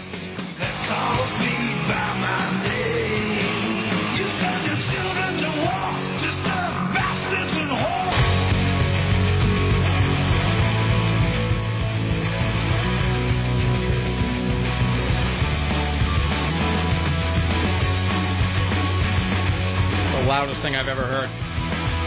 Jeez, that was deafening. Why, hello. It's the Rick Emerson radio program, an excursion into deafness. It's 503-733-2970. 503-733-2970. Still to come. Fantastic Britney Watch, Penis Watch, Geek Watch coming up later on. CNN radio correspondent Jim Roop. On the 2 o'clock hour, Bobby Roberts from Rock 101, KUFO, will do his top 5 rock/pop songs that accompany the closing credits of a film. We'll get your calls here in a moment. Tim Riley returns at the Ministry of Truth. Real quick, let me read this. You probably heard about this by now. Scarlett Johansson marries Ryan Reynolds. Scarlett Johansson and Ryan Reynolds tied the knot in an under-the-radar ceremony at Wilderness Retreat near Vancouver, British Columbia. I guess over the weekend. A handful of friends and family attended, including the actress's mother and father. The couple, she's 23, he's 31, got engaged in May after dating for 1 year. Johansson said, "We're enjoying our time last month, according to the Associated Press. We're just very recently engaged, so we're taking it easy. No big plan yet, blah, blah, blah, blah, blah." So, there you go. I'm looking at him now. First of all, here's the thing about... He's really good looking. But in a really uninteresting way. To me, here's what Ryan Reynolds looks like. And when I said Dane Cook, he kind of looks like a hybrid of Dane Cook and Jason Lee. Like, if you were to have sort of a more conventionally attractive Jason Lee, but then to, go through and sort of, I don't know, hermetically seal out all of his personality, he would be Ryan Reynolds. I mean, God love him and all, but whatever. Anyway, so there you go. It's just going to be a matter of time. For girls and for boys. I don't think you realize how hot women find Ryan Reynolds. I know, he's an attractive man. I just find him, there's nothing interesting about him to me. He's not attractive to me in any sort of... I think he's really funny, and that comes really? with the fact that he's good looking. He won you over in Van Wilder? I find him attractive. All right. No, and he also had a guest spot in My Boys, too. He is an attractive man in a sort of smirky kind of way, but I guess he's sort of conventionally attractive. He seems very bland to me in his sort of... You know what he looks like? Here's another guy. He looks like a more attractive version of... oh, God, who was that guy? Tobin, what's his name? Who was the guy that was hooked up with Sandra Bernhardt for the longest time? And he was in Love Potion #9 with Sandra Bernhardt. And now he's on Damages on the FX. Or you're talking about the guy who's engaged to Jennifer Aniston? No. Tate Donovan? Tate Donovan. Why was I Tobin? Yeah, Tate Donovan. I don't know how I remember that. Tate Donovan is sort of a less attractive version of Ryan Reynolds. Or Ryan Reynolds. Tate Donovan is so unattractive. Yeah, but see, if Tate Donovan was a real guy, just like a normal citizen, he would be portrayed in the movie by Ryan Reynolds. Ditto Jason Lee. So, all right, there's that. Speaking of guys who are sort of unconventionally attractive, let's see. We got a phone call here. Let me read this, and we'll have more from Tim Riley. If you're just joining us, World Hell Handbasket. We have this now from, let's see. This is from readers@gay.com. Dirty Jobs host. This really surprised me, by the way. Dirty Jobs host, Deadliest Catch narrator, and former opera singer Mike Rowe. Who watches Dirty Jobs? Anyone? Dirty Jobs? You watch Dirty Jobs? It's on the... I was obsessed with Mike Rowe. I think it's on the Discovery Channel. It's another one of those shows that I forget, because I always blend together the Discovery Channel, the Travel Channel, and the Food Network. They all sort of blur together in my head. The Discovery Channel has this show called Dirty Jobs, and it is sort of like Anthony Bourdain, except instead of going to investigate food or restaurants or culture, Mike Rowe just goes and he spends a day doing some job that is either backbreaking or sort of interesting or disgusting. Like he's done, he's worked in a steel mill for a day. He's been an ostrich farmer for a day. He's been a guy he's gone to clean out sewers for a day. How do I put this? He had an episode where he went to aid in the obtaining of genetic material from farm animals for artificial insemination. Yeah. One must obtain that genetic material somehow. And so he did that. But every episode, he picks either one job or a couple jobs that are either interesting or disgusting, and he goes and he spends a whole day doing them, and then he kind of gives this recap. And then he narrates Deadliest Catch. Readers at gay.com have voted him the #1 dude they'd like to cheat on their boyfriends/husbands with. By the way, Anderson Cooper, who I guess at one point was #1, came in third place behind Fast and Furious actor Paul Walker. Let's see. Michael Phelps had 2% of the vote. Let's see. So here we have the whole... So the list of candidates was Anderson Cooper, Andy Roddick, Brad Pitt, Channing Tatum, Gerard Butler, Hugh Jackman, Justin Timberlake, Mario Lopez, who even now gets 7% of the vote. Matthew McConaughey, Mike Rowe, Neil Patrick Harris coming in strong. Let's see, what else do we have? Patrick Dempsey, Paul Walker, Ryan Reynolds. See? And Ryan Reynolds got 5%. He beat Neil Patrick Harris. And Vin Diesel with 3%. There you go. By the way, I'm going to read the only comment on this article. This is from gay.com. The only comment that showed up when I printed this out was Mike. This is from Schlee89, who says, Mike Rowe is hot as hell. He's right out of a Treasure Island porn film. He should make that his new career. All right, there you go. Let's get this phone call, then we'll continue with Tim Riley. Hi, you're on the Rick Emerson Show. Hello.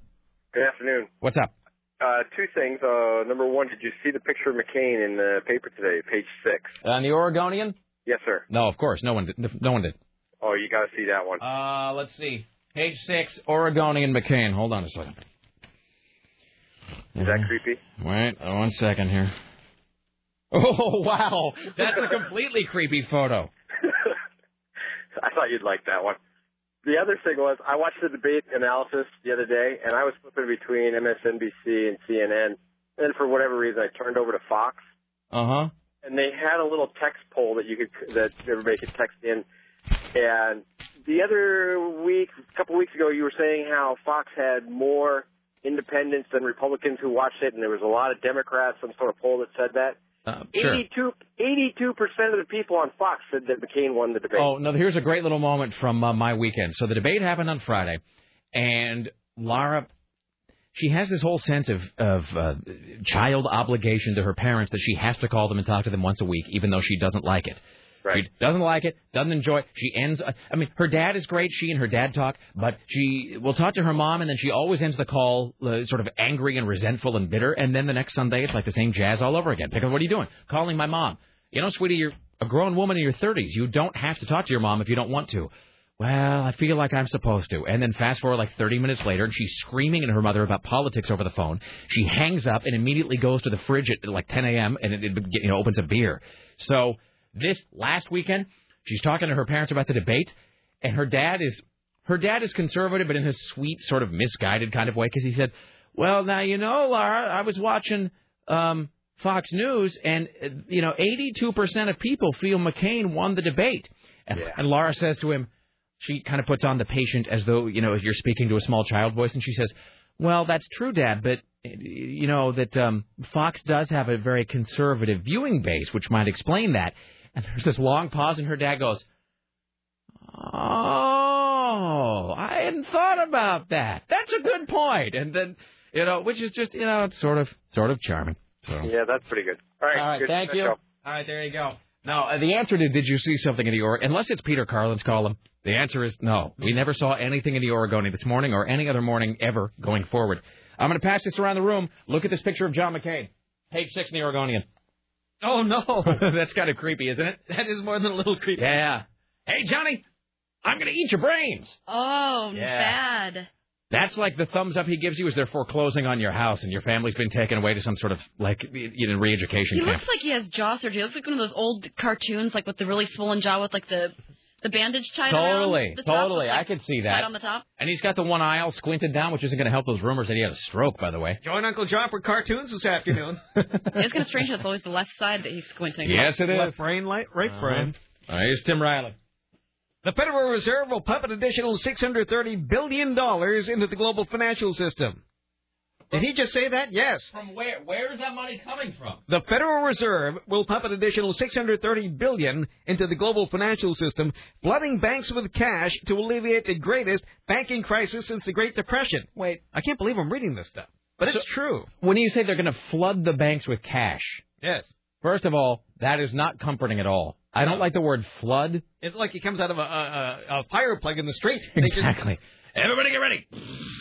And also, when they say they're going to be flooding the banks with cash, I don't like the word flood in relation to any sort of a rescue effort because it sounds like they don't really know what they're doing, and so they're just going to open the big money spigots as wide as they possibly can and hope that it somehow fixes things. Mm-hmm. Also, from where is this money coming?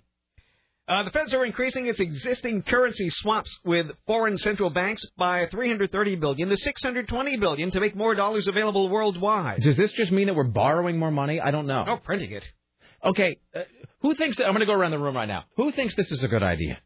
To get somebody who understands economics on the show, and I don't mean somebody who just watches a lot of Jim Cramer. Kind of like the guy that we had on about the traffic stuff. Exactly. Someone with a degree in economics who can come sit in the studio and answer very simple, basic questions from us and from everybody about this. Because there was this moment this morning when I was sort of like, well, we talked a lot about that financial crisis. Good thing that's in the rearview mirror. I'm glad we're past that. Maybe we won't. And then everything just went down the flood. I don't even want to tell you what the stock market's doing right now. Oh, so, I know. It's probably going to, well, I'm not going to say anything. I mean, I hate It'll to make people feel worse, really. I hate to be this guy, but you almost have to become Scarlett O'Hara at this point about the stock market. Just kind of, well, I'm not going to pay that. No, never mind. Because really, what are you going to do about it? I mean, it's not like worrying about the stock market ever really changed it. But at this point, going and worrying about the state of your money that might be invested somewhere is just asking for some sort of an embolism or a stroke or something. So, anyway, what do you think about that? Getting somebody here on the show who can speak to these economic questions in a very simple, basic way and explain it.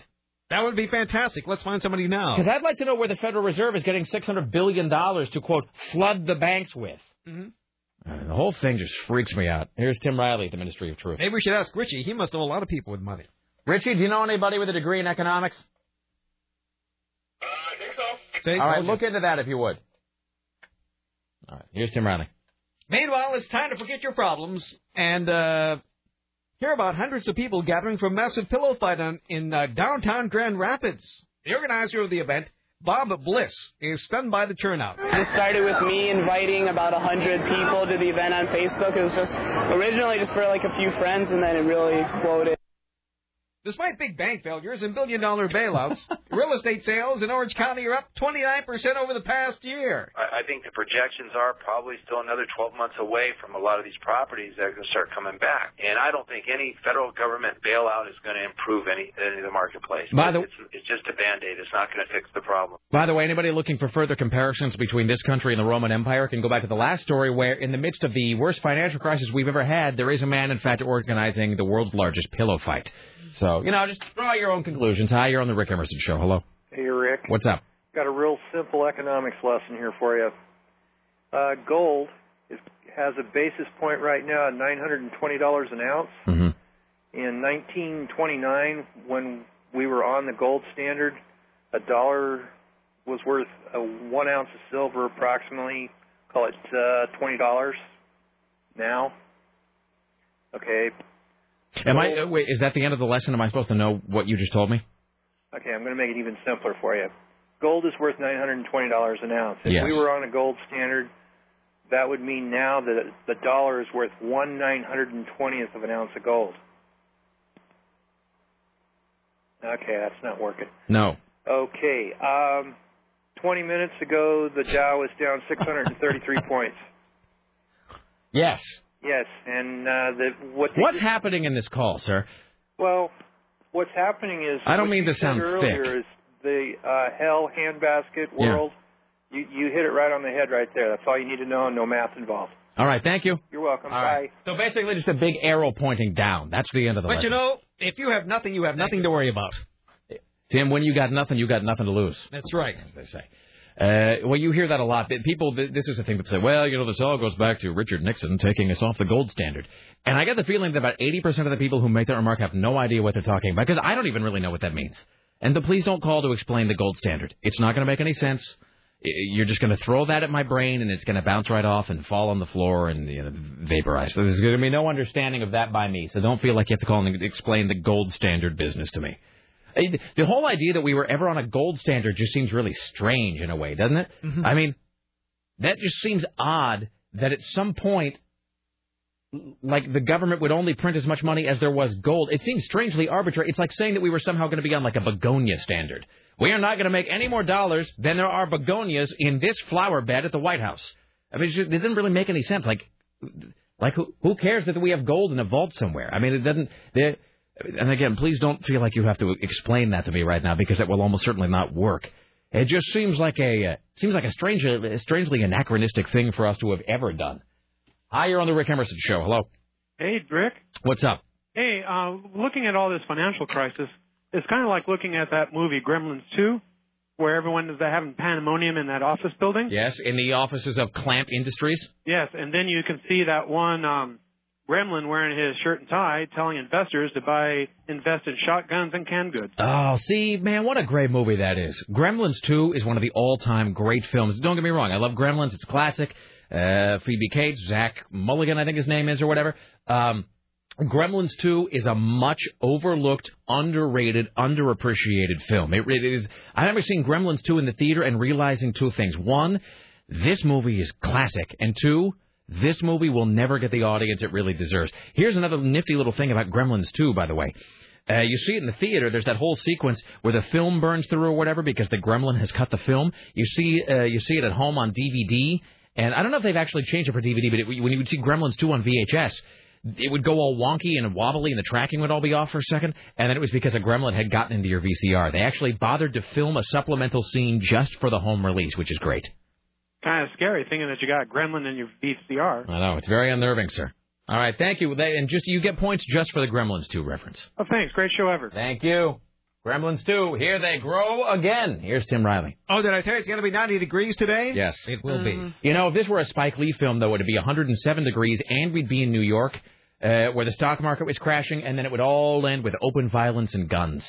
Which, is still possible. I'm sure your ride home will be pleasant. I saw your car in the back parking lot, yes. Emerson. Yes, you did. Enjoy that AC. I'm going to enjoy my last few weeks here in this country before everything just completely it goes up in a cinder. I'm just going to wallow. Doesn't matter. It'll take wheelbarrows full of cash to buy a pencil on the street corner. Tim was making the best of. We were just the greatest moment in the hallway during the last break where I was going to use the restroom and Tim and Chris Paddock from KUFO were standing in the hallway watching CNN. And CNN is showing the stock market, and it's just the huge number like minus 650 with like a huge arrow going down to the floor. Yeah, I think it was minus 705, the biggest drop ever in the middle of the day. And they were shaking their heads, and then Tim started wondering aloud where the looting would happen and hoping that all of the pillaging would kind of take place downtown in my neighborhood and not find its way to the suburbs. Here's the thing about that, Tim. The looting is going to start in your neighborhood because that's where all the good stuff is. I mean, what is there to loot where Sarah lives? Nothing. I'm going to report it to the Homeowners Association and put an end to it right away. Write a strongly worded letter, Tim. I will. Write a letter condemning in the strongest possible language these acts of hooliganism. Try to find a mailbox that's not on fire. Oh, that's true. They got a straight shot, too, to your house on the Max. They got a Max go right to your house, kick in the door. It's all over. I'll be safe and sound in Southeast Portland because all of the criminals in my neighborhood will have fled to go to your neck of the woods to steal things. Really? I have a laptop that'll shred your flesh. So, hey, by the way, speaking of that, I didn't mean to oversell this earlier, and I never really got a chance to reference it because we had barely gotten off the ground today. Mm-hmm. Oh, something that happened to you this weekend? Yeah, we had barely begun today's program when suddenly just the hot rails to hell became greased, and this country started rocketing towards doom at on KCMD Portland. Light speed on KCMD Portland. So we had, Jesus. Just in the first half hour of the show, we were talking about Paul Newman. We were talking about this financial deal being voted down. We were talking about the debate recap. We've got the Sarah Palin thing. I mean, it's just... we use this phrase a lot, but it is one of those days where there's crazy and chaos on the air. I mean, it just... We know it. You can just feel it out there. So this kind of got lost in the shuffle. It's not a huge deal, but speaking of Lhasa Apsos, so Laura and I did get a second dog over the weekend. What? Oh, wow. Yeah. So we got I was going to mention at the top of the show... But we started talking about Paul Newman, and then this financial thing got voted down, and there was just no... What kind of dog did you get? Well, they claim he's the same mix as Max, although they also say that they don't really know. We got him... This is not a plug, but I'm just saying this because they have a good place. We got him a place called New Life, the New Life Animal Shelter, and the deal is they take... typically, they take animals that Multnomah County won't take... because they're animals that have kind of been neglected or, somebody put the boot to them or they found them, starving at some street corner or whatever. So they take animals. It's a no-kill shelter, first of all. They stay there for as long as it takes. Okay. I mean, they'll stay there. They'll stay there their whole lives if they have to. Mm. They're a no-kill shelter. The animals are there until somebody adopts them. And, again, they take animals that Multnomah County won't take because they're hard to place for whatever reason. So we've been kind of looking off and on, like, every few weeks we kind of look online or whatever. So there was this dog that we went in, and they sort of are guessing that he's kind of the same mix as Max. But again, because he was just dropped off by some redneck who says, I don't want to take him, and like kicked him out of the truck or whatever. Some guy who just abandoned them there. they're not really sure. So anyway, blah blah blah. There you go. New dog, and he's a puppy though, so we got the whole like house training jazz to go through, which is not like a whole lot of fun, especially as we're now heading into winter. So that's going to be really enjoyable, standing outside for like 30 minutes trying to get the animal to understand that he's supposed to go outside while I'm busy freezing my ears off. How old is the puppy? He's between like 3 or 4 months old, they think. So he's we named him Philo.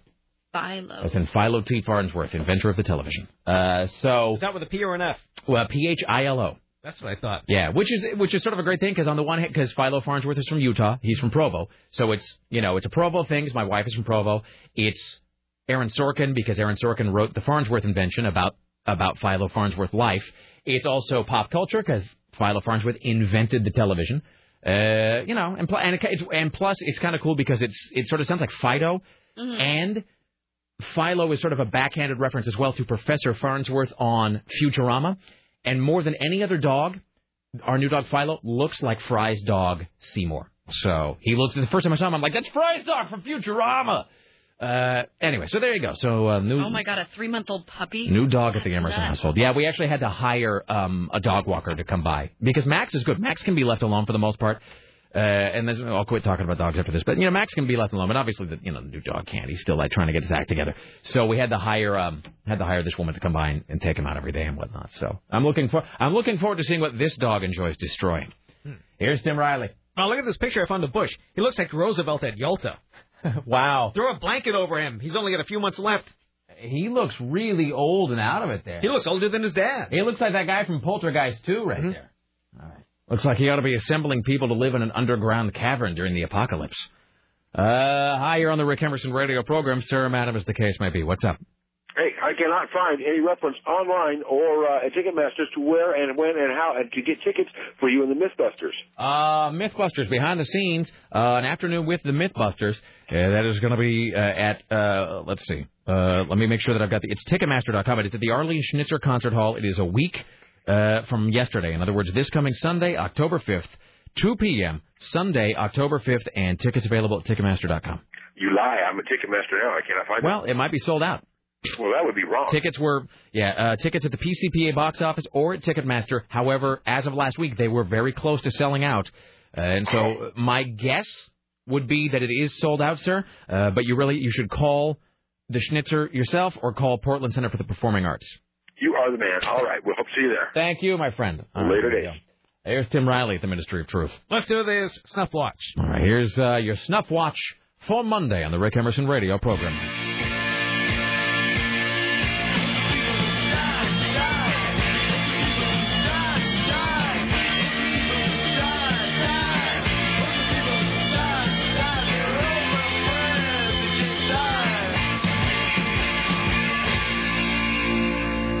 So Paul Newman died over the weekend. He was a star of films such as The Hustler, Butch Cassidy and the Sundance Kid, The Color of Money. He was 83, and he had a long battle with cancer. Now, let's see, I have a whole bunch of people here to talk about Paul Newman. First, Paul Newman himself shared what he enjoyed most about being an actor. I have in my day been very lucky. I've had some setbacks, but by and large, I've been a very lucky fella. And I think if you acknowledge luck in your life, hand in hand with the acknowledgement comes the acknowledgement of brutal luck in the lives of other people. And to not respond to that in some way seems inhuman. The other thing about Paul Newman I was thinking about this weekend is he never, nothing bad ever stuck to him. He never had, much in the way of scandal. Nobody ever had a bad word to say about him. I mean, you remember even when Brando died, man, people couldn't wait to put the boot in on that guy because apparently he was just an ass while he was alive. Yeah. Paul Newman, though, he went through his whole life, sort of like George Clooney, actually. Paul Newman went through his whole life kind of impervious to everything. I mean, he's very Teflon in that way. And I'm not saying that there was anything to stick to him. He kind of glided through his whole career with what seemed like a very effortless grace, even if it wasn't. And again, just like George Clooney, where he was never on the front page of the tabloids. There wasn't any sort of controversy that attached itself to him. He was very, he led his whole career with a great measure of dignity. During a 2000 interview, Newman was asked why he was attracted to playing hustlers. I think a graceful hustle is as much fun as you can have. Maybe it's because it's intimately tied to practical jokes. They're in the same family. It's fun. The Hustler's a great film, and even The Color of Money, which is, of course, not as good. Color of Money is still great. He was all... What did I just see him in the other day? A couple weeks ago, I watched The Verdict, which is the great David Mamet film starring Paul Newman. And Paul Newman, here's the other thing. Paul Newman excelled at playing a couple kinds of characters. One... we were talking. I was talking about at the beginning of the show about the Cool Hand Luke style character, which is more or less the Cool Hand Luke character is. I mean, you can compare him to a lot of other figures of film and literature like Randall McMurphy or whoever. But Cool Hand Luke, Lucas Jackson, is in a lot of ways like Butch Cassidy. That same sort of defiance in the face of certain defeat. There's that great sequence, a couple great sequences in Butch. I mean, the whole movie is fantastic. But in Butch Cassidy and the Sundance Kid, which is just one of the best movies ever made, and I'm selling past the close on that, but a movie that is just, and I think Butch Cassidy and the Sundance Kid is very much a guy film. There's no getting around that. But I know guys that are just one shade away from bowing down and praying in front of an altar of Butch Cassidy and the Sundance Kid every night, because it is such a lesson in how to be a certain kind of man. And there are those great sequences. One was they're standing on the waterfall, that they're looking at the river. They're looking at the river below, and they're talking about whether there's sharks or something down there. And he goes, down to the fall will probably kill us, which is just so great. Just that great kind of laissez-faire sort of devil-may-care approach to life. And there's also just that great final sequence where they're trapped and they go to do the shootout and it freezes and it goes to sepia tone. And I mean, that's how those characters should have gone out. And it's how Paul Newman kind of presented himself on screen. There was another type of character that Paul Newman played very well, and that was the guy who was broken down or lost or almost defeated, who didn't really have much left in his life, but who, as one person said in an article I read this weekend, kind of kept the motor running just in case. He played a lot of guys who were this far away from being down-and-out losers forever, but they kind of kept going just in case something else came along. And he played that character in The Verdict. He played a variation on that character in a great movie, Slapshot, which is which also gave us the characters of the Hanson brothers. So, I mean, he was just one of a kind. There's no getting around it. Jacqueline Bisset, who starred with Newman in the 1980 film When Time Ran Out, says she'll always remember the character for his sense of humor. Well, the thing that I retain is this kind of boyish sense, his jokiness, and he used to really go laughing at his own jokes before he'd get them out. I mean, he'd be cracking up before he'd get the whole joke out. So you were laughing with him.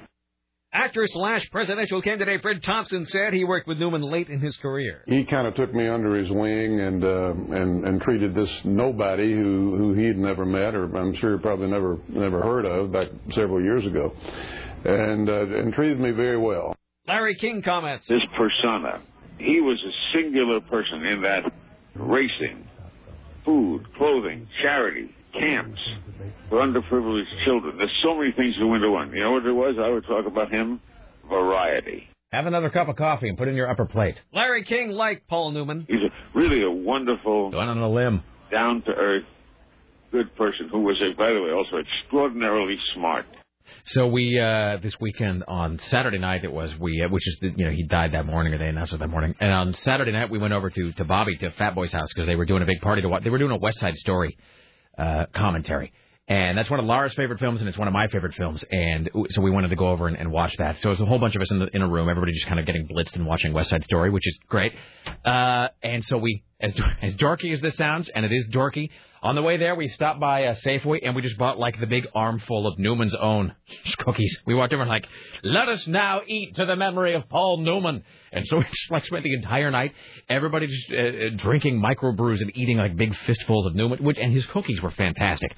By the way... Yes, the big ones are the best. And let me just say this. Also, that typically I'm with the Famous Amos, but I would say that Paul Newman, the Newman's Own chocolate chip cookies, are superior to the Famous Amos cookies, and that's saying something, because those Famous Amos cookies, I mean, that's I think they're dry. But I like dry. I really do. I don't like chewy cookies. I don't like soft cookies. I don't like those oven batch or whatever the Keebler elves make or whatever.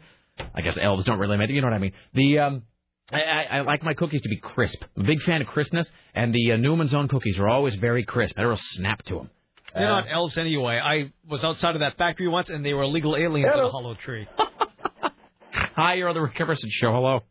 Hey, I just want to add to the Paul Newman story that I haven't heard yet. That, yes. He was one of very few who actually was married for 50 years to Joanne Woodward. Joanne, I mean, they had a long really, and of course he struggled through his kid, who I think overdosed or took his own life, or one of Newman's kids, I think he overdosed.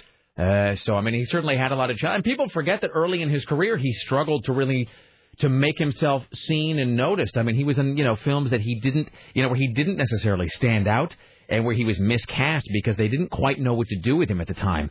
And, but as time went on, both he and directors figured out what kind of roles he excelled at. And the thing is, he played, as I said, he had some recurring themes and sort of facets that would appear over and over again in films, but you never felt like he was retreading himself. You never felt like he was just phoning it in or recycling a previous character. He explored the same set of human strengths and frailties in a variety of different guises. So he was one of a kind. No getting around that. All right. Thank you, sir. You're welcome. And those blue eyes of his, man. I mean, those eyes look right through you. He had like those Chuck Yeager right stuff eyes. Hi, you're in the Rick Emerson Show. Hello. Hello. Hello, it's you. Oh, hey. Hey. Hey, listen. I was wondering if you guys were going to get Dennis Pitzenbarger on for. No, the answer to that is no. Other commentary. No, Dennis and I are friends. I like Dennis. Dennis and I go back for a bit. He has a fine radio program here this weekend. It airs this weekend and every weekend, 9 to 11. His thoughts on Paul Newman are his own. They will not be voiced on this program. And Dennis, do not take this as an instinct to call in and say something bad about Paul Newman. Just please don't. That won't be happening.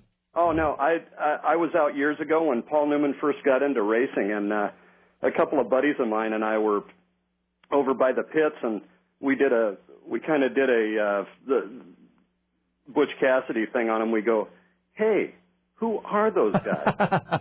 and he kind of looked up and smiled, and we didn't ask for his autograph or anything like Dennis did, but right. He seemed like a pretty friendly guy. No, I mean, my impression of him was certainly different than Dennis's, but he seemed like in show business he had a pretty good run. Well, by all accounts he was, obviously a great philanthropist and a guy who really managed to sort of keep it together and seemed to be a pretty decent human being in an industry that often just strips the decency right out of you. So, all right, thank you, sir. Hey, take care. I remember last year we were working on the 48-hour film festival. And we were over at this guy Noah's house. His house was sort of the home base for that. And, the 40-hour film festival, you have to go from idea for a film to completed product in 48 hours. You have to make the whole thing. And so you pick some guy's house as a home base, and everybody sort of hunkers down there. And essentially, you stay up for 2 days. You don't sleep. And I remember and Noah's a huge film fanatic. I mean, he was real, just a freak for movies in the best possible sense.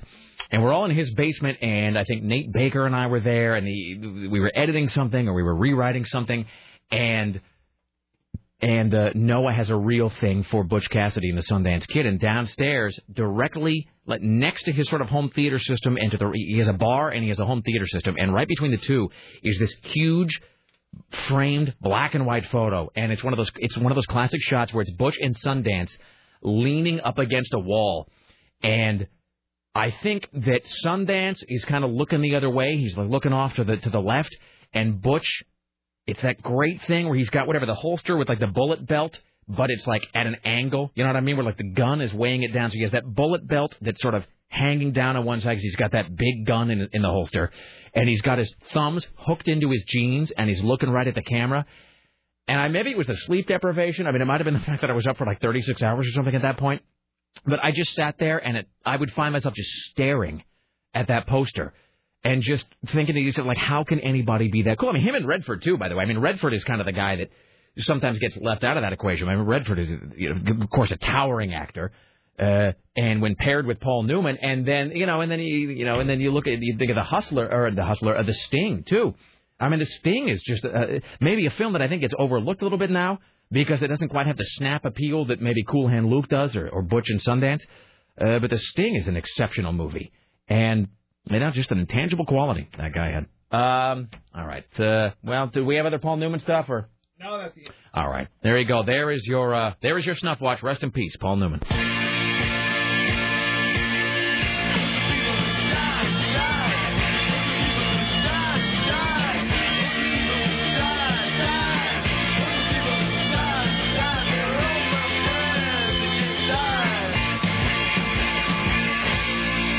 Here's Tim Riley. So stocks dropped like a rock today after the House of Representatives rejected a multi-billion-dollar bailout plan. Investors reacted negatively by selling off stocks and buying gold. The Dow Jones Industrials lost 736 points. And it's not only American banks are having problems. The British government is nationalizing one of their bigger banks, the Bradford and Bingley Bank. Now, is this a result of what's going on here, or is this in other words, is this an unfortunate coincidence, or is this related to and to some extent caused by what's going on here? Well, caused by what's going on here, because we have the tail that wags the dog. Can I go back to the gold thing for just a second? You were saying a lot of people pulling their money out and buying gold. Yes. People do that in times of trouble. I guess I say this, and I almost want to, again, give the caveat of, like, I don't want people to call about it. But on the other hand, I guess I do at some point want it explained to me. And by the way, Richie said that, I swear to God, there's an economics professor from Harvard that Richie's talking to right now, trying to get him on the show to explain stuff. Mm-hmm. Good for you, Richie. Because the gold thing, I mean, okay, so I take, let's say theoretically, I take all my money out of the bank. And Tim and I were talking about this before the show. I mean, there's idiots who withdrew all their money from banks, who, in effect, they caused this. They caused all the banks to fail by taking their money. Your money, which is federally insured. Your money's in, and no one has $100,000 in a bank anyway. I mean, if your money's in a bank, it's insured up to $100,000. You don't need to take it out. But, of course, people don't bother to think these things through, so they took out like $18 billion and they put the bank under. Whereas if they had just left the money in the bank, things would be a lot better off. But, it's just no talking to some people. So you got guys who, let's say they take all their money out of the stock market. Yes. They go buy gold with it. Okay, well then, what are you supposed to do then, like when you need to pay the rent? You're supposed to pay that with a big piece of gold? I don't mean to sound dumb. I just don't understand it. What is that?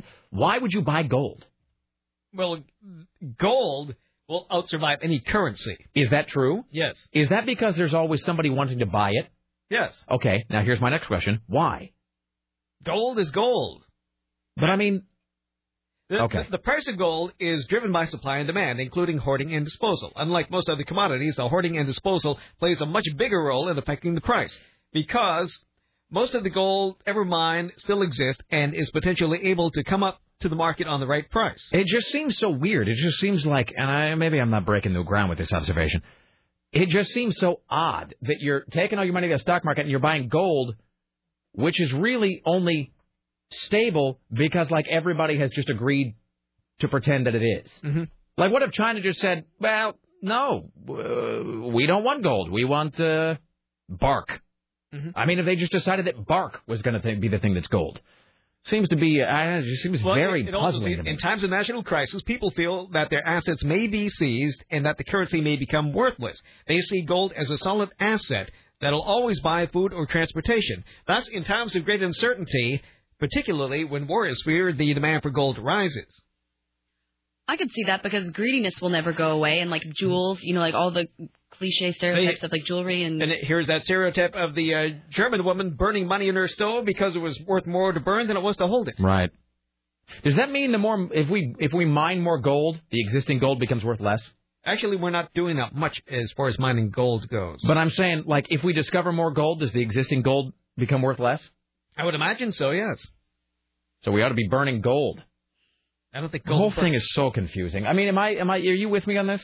I'm not saying it doesn't make sense to somebody. I'm sure it does. It doesn't make sense to me. So according to the World Gold Council, actual mine production of gold over the past few years has been close to 2,500 tons.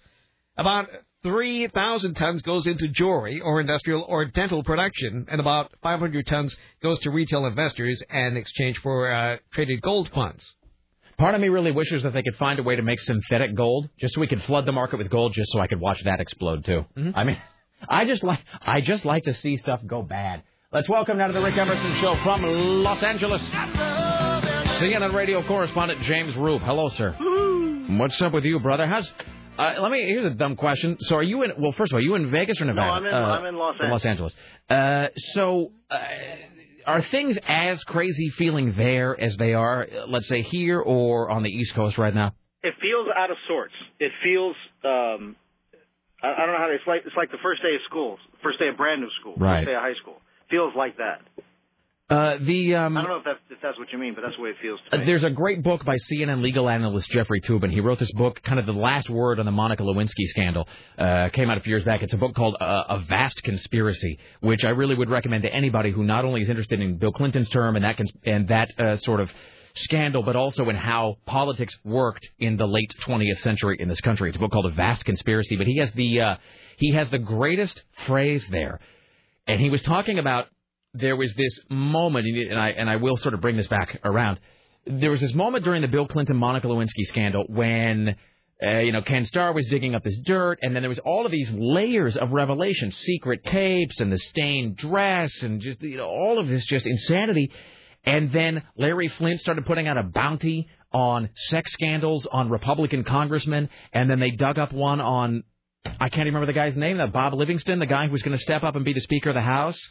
And, I mean, it was like one guy after another was getting tagged, with having these outside affairs.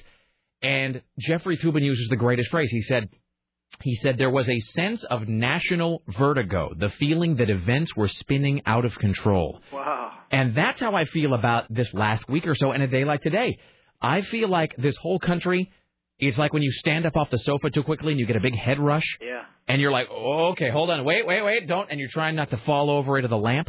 I feel like that's where we are as a country right now. I hear you. And we're desperately reaching down, trying to grab onto the corner of the love seat so that we don't give ourselves a concussion when we hit the tile.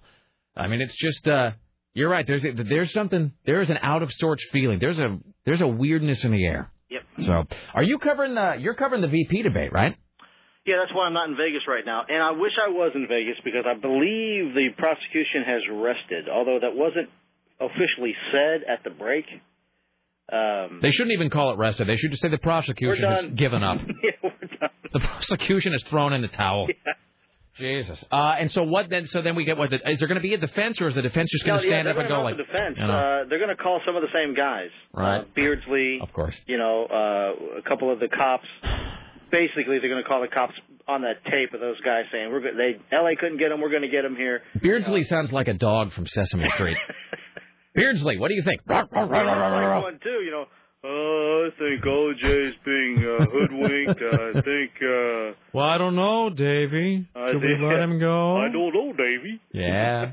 I remember that, man. Sarah just saw that for the first time a couple weeks ago. Really? The claymation thing? Yeah, they play it Davey and Goliath? Yeah. Every now and again, you'll see I think The Simpsons, it might have been The Simpsons, they did a real creepy parody of that Davey and Goliath show a while back. It was anyway. And this is all true. So the defense again. Then any idea how long that defense? I'm guessing a few days because the judge and Stewart's defense, C.J. Stewart, the other co-defendant, or the co-defendant, I should say, he's going to have some of the same witnesses, and they want really a completely separate defense. But the judge said no. If we're calling this guy up here, you both are going to use him in your case in chief now, which really ticks off C.J. Stewart because if they had it their way, they'd have O.J. Simpson sit in the hallway while they do their defense. They don't want the jury looking at O.J. Simpson while they're mounting a defense for C.J. Stewart. But the judge, man, I'll tell you this: if there's a conviction on either one of these guys, this is so ripe for appeal. Mm-hmm. It smells. It's overripe. So it'll be interesting. But I'm guessing the jury's going to get this case this week. And I'm going to miss the verdict because I'm going to be in St. Louis. So you were going to be there, and you're going to be doing the anchored coverage of the vice presidential debate. VP, yes, the Palin-Biden fiasco. And I will tell you that we're actually going to be carrying your anchored coverage. Oh, very nice. So folks, this coming Thursday, 6 p.m., until I think 8 o'clock is when it goes Pacific time. We're going to be carrying the vice presidential debate. During the debate itself, there'll be a little commentary on our end, and then, of course, you were doing the wraparound, as they say. So it's a whole night. I don't know if they have me doing the wrap-up show or they have me in the spin room. I have no idea what the agenda is just yet. It's we were talking about the presidential debate on Friday, which it's funny how we've all sort of forgotten about that. Like that already in my head is like a softly faded watercolor. I'm not even really remembering much about it. It's almost as bad as the Emmys. Can I just tell you this? CNN did this really great thing where at the bottom of the screen they were having the dial groups sort of register their reaction. And so they had Republicans, Democrats, and then the alleged independents. And they were turning the dial, up if they liked it and turning the dial down if they didn't like it, and you watched it, whatever. And first of all, there was just like this flat line. About 2/3 of the way through, everybody was just like the 15th time I heard, I'm not saying I'd meet with preconditions. I was, I'm like looking at my watch and like picking my nose. And what about the references to Ronald Reagan every 10 minutes? A lot. And so the dial groups it started to look like a dead person at some point. It was like 3 guys just suddenly flatlined all at once. But Laura and I were thinking, you know what I'd like to do? I'd like to be in one of those focus groups with the dial, and I would like to get everybody together, and you just sort of agree in advance to screw with it. You're like, okay, here's the thing. When there's absolutely nobody talking, turn it on. Totally. No, for like, okay, look, here's the thing. Every 3.5 minutes, we're all going to crank the dials randomly. No matter what. And then, okay, everybody, for no reason, we're going to turn the dials no in 3, 2, 1, turn! And then just to see a huge downward spike, just for no reason.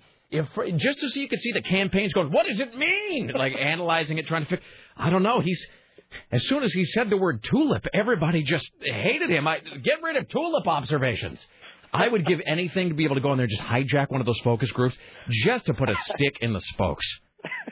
Because I've reached the point where I just want to see the whole thing just become a big disaster. That would be beautiful. Oh, man. You know what it is? Whoever it was that created the term culture jamming, that's what I love. I just like to be, as John McClane would say, just a monkey in the wrench, All right.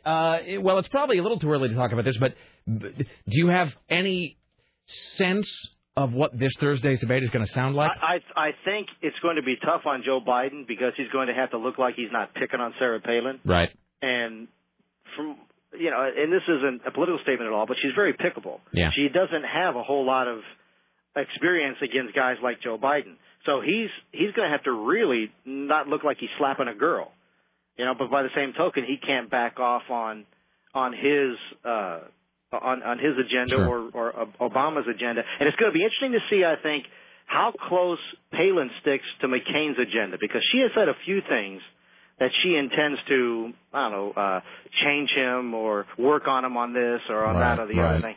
So it'll be interesting to see exactly how close they are in policies and in issues. It's going to be weird, too, because, as you said, Biden, because we have this weird, and I'll just say the double standard. I don't want to say it's sexism or not, but it's clearly a double standard in this country, and often a triple and quadruple standard. That on the one hand, to the voters, and again, I'm just saying strictly in appealing to the average American nitwit who goes in there and pulls the lever, you can't look like you're picking on a girl. But on the other hand, as a male politician, he can't look like he gets schooled by a girl, because no one in this country will vote for a guy who got beaten up on by a woman. I mean, and that's sexist, but it's just the way it is. You can't let a woman be kicking you around somewhere. It's almost like the best thing to do would be to have both behind a screen with their voices distorted. Oh, hey, there you go. So that you can't tell.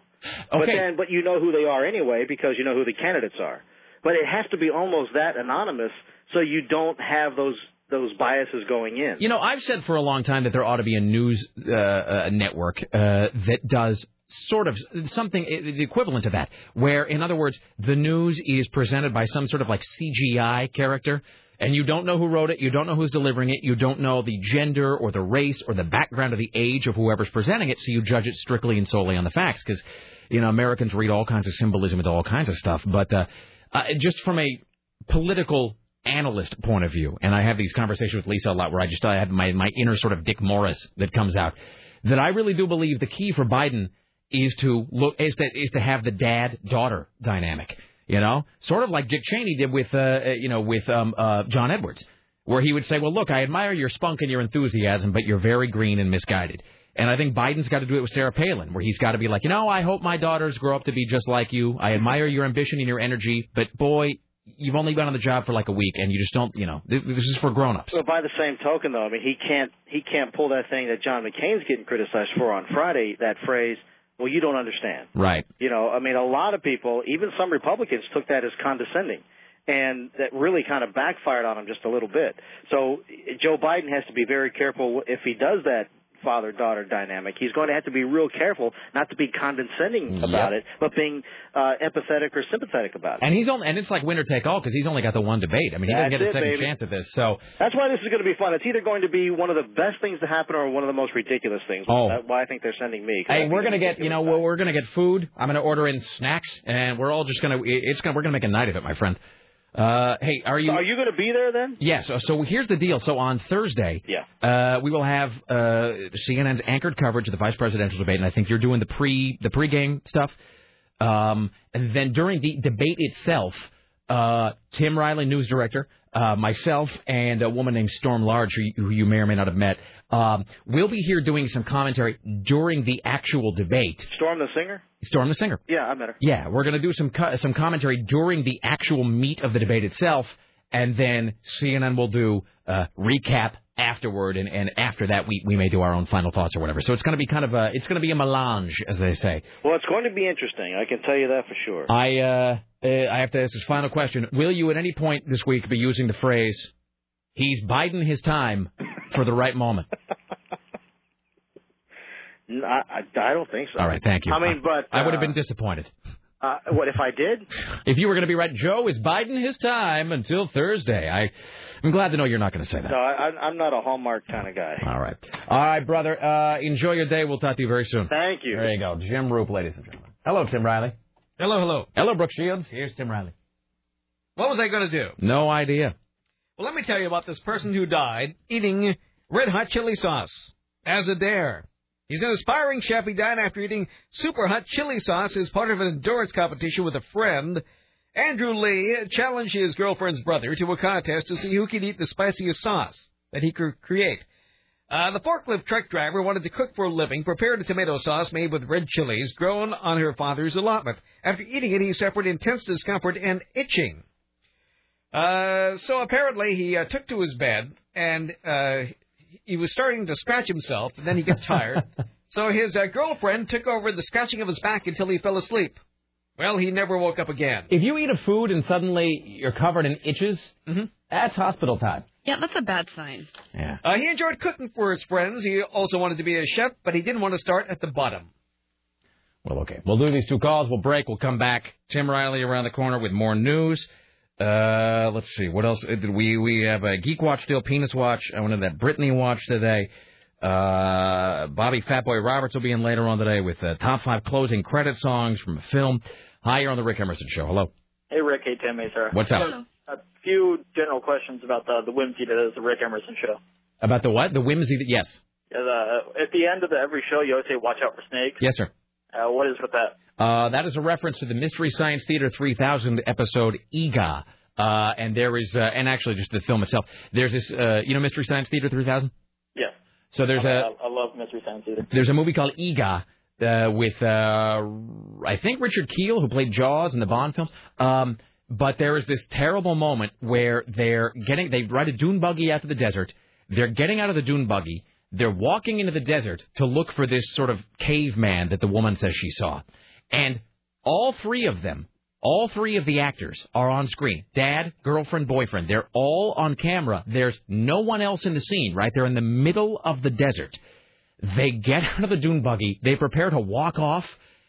And as all three of them are on the screen, none of them talking, you just hear this voice go, "Watch out for snakes," which, I guess one of the characters is supposedly saying, like an overdubbed, except in the shot, none of them is talking and there's no one else there. I mean, it's ridiculous. It's like this piece, and it's a line of dialogue that didn't need to be there. There are no snakes in the film. So at some point, they decided, you know what this scene really needs? It needs someone saying, "Watch out for snakes." But no one's talking. There's no one else in the screen. There are no snakes. Doesn't matter. Dub in that line. So they just say, "Watch out for snakes," for no reason. That line has actually, by the way, been used in The Office. There was a sequence in The Office where they were all going out to the beach, and as they get off the bus, Michael, I think, says, "Watch out for snakes." So that's where it's from, sir. Paul Newman was a little before my time, but I do appreciate his films. Road to Perdition was a really good film that I liked. And one of the staples in our household is Newman's Own Grape Juice. Yeah. Let's also not forget the movie Blaze, by the way. Blaze is a good film. All right. Thank you, my friend. And one more thing. Did you get the gift that I dropped off for you with Dave Zinn? I don't know. What was it? Okay, so it's kind of a surprise. You'll have to find out when you get it. But I told Richie about it. Did you drop it off today? I dropped it off this morning about 11:30. Then no, I will have not have gotten it, but I'll get it after the show, sir. Okay. All right, thank you. Thank you, my friend. One more, then we break. Hi, you're on the Rick Emerson Show. Then we dance. Hello. Greetings.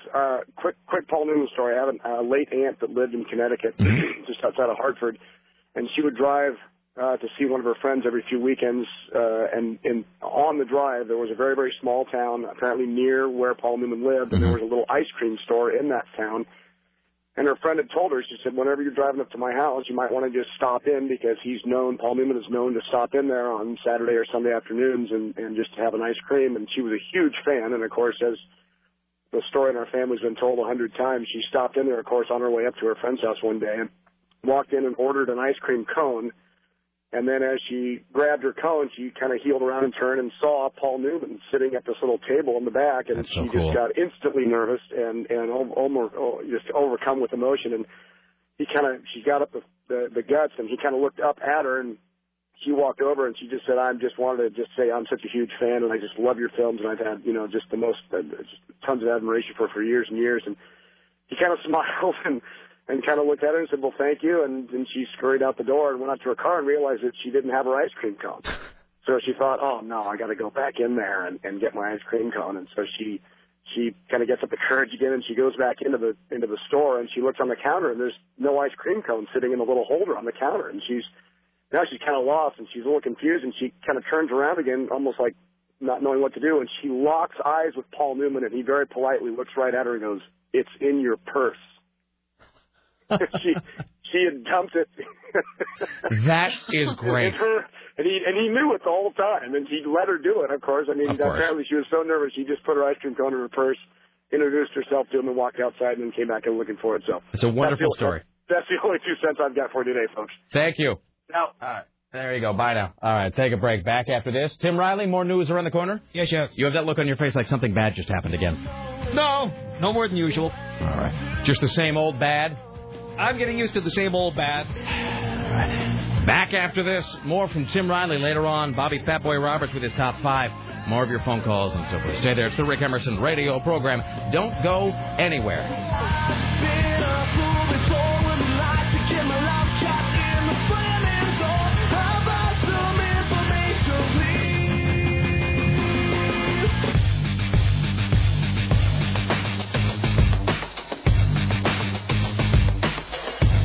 Why, hello, it's the Rick Emerson radio program. It's 503-733-2970.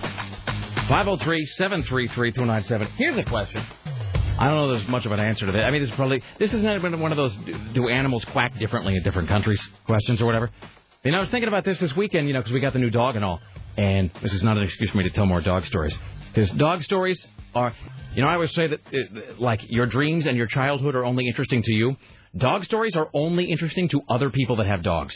Just like baby stories and finger painting and crap, they're only interesting to other parents. And here's the thing about this. Dog stories and child stories have this in common. And yes, I am making a comparison between the two. And that's just going to have to be something you're okay with. Dog stories and kid stories are the same in this regard. They are only interesting to other people who own either a child or a dog. And it's interesting largely because it then gives them an excuse to tell you a dog or child story. Mm. In other words, you go, well, my 2-year-old is in, whatever they go to school for, with daycare or whatever, preschool. And my 3-year-old's going to preschool, and there, they do this really interesting thing with math where it's all about starfish or whatever. And the other parent smiles and nods.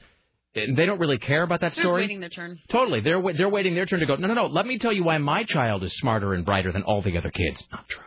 Let me give you an example of the cute thing that my child did that really is only cute to me as a parent. And dog people are the same way. Don't get me wrong. So during the break, I was asking Sarah and Tim about some, crate training advice for my dog. And Tim and Sarah very graciously answered. And then, of course, it's just an excuse then for us to just go back and forth like some sort of canine conversational hacky sack, sharing stories about our pets. But I did write down this question to myself. And this was, at 3:45 on Saturday.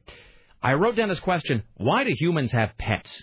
And actually, I will remove dogs from the equation because National Geographic has a fantastic documentary called Wolf to Woof about how the relationship between dogs and humans started. I've seen that. Yeah, it's fascinating. And there really is, I think, a pretty sound evolutionary strategy for why dogs and humans get along so well. So let's take dogs out of the equation. Why do humans have the desire to have non-canine pets? I mean, where is that from? Like a hamster. Like, why? Well, nothing wrong with it. It's just sort of curious. Like, why do humans have this inborn desire to have, like, a goldfish? It's kind of strange. Like, it's a thing you have to take care of, requires your time and energy, on some level requires your food, depending on what it is.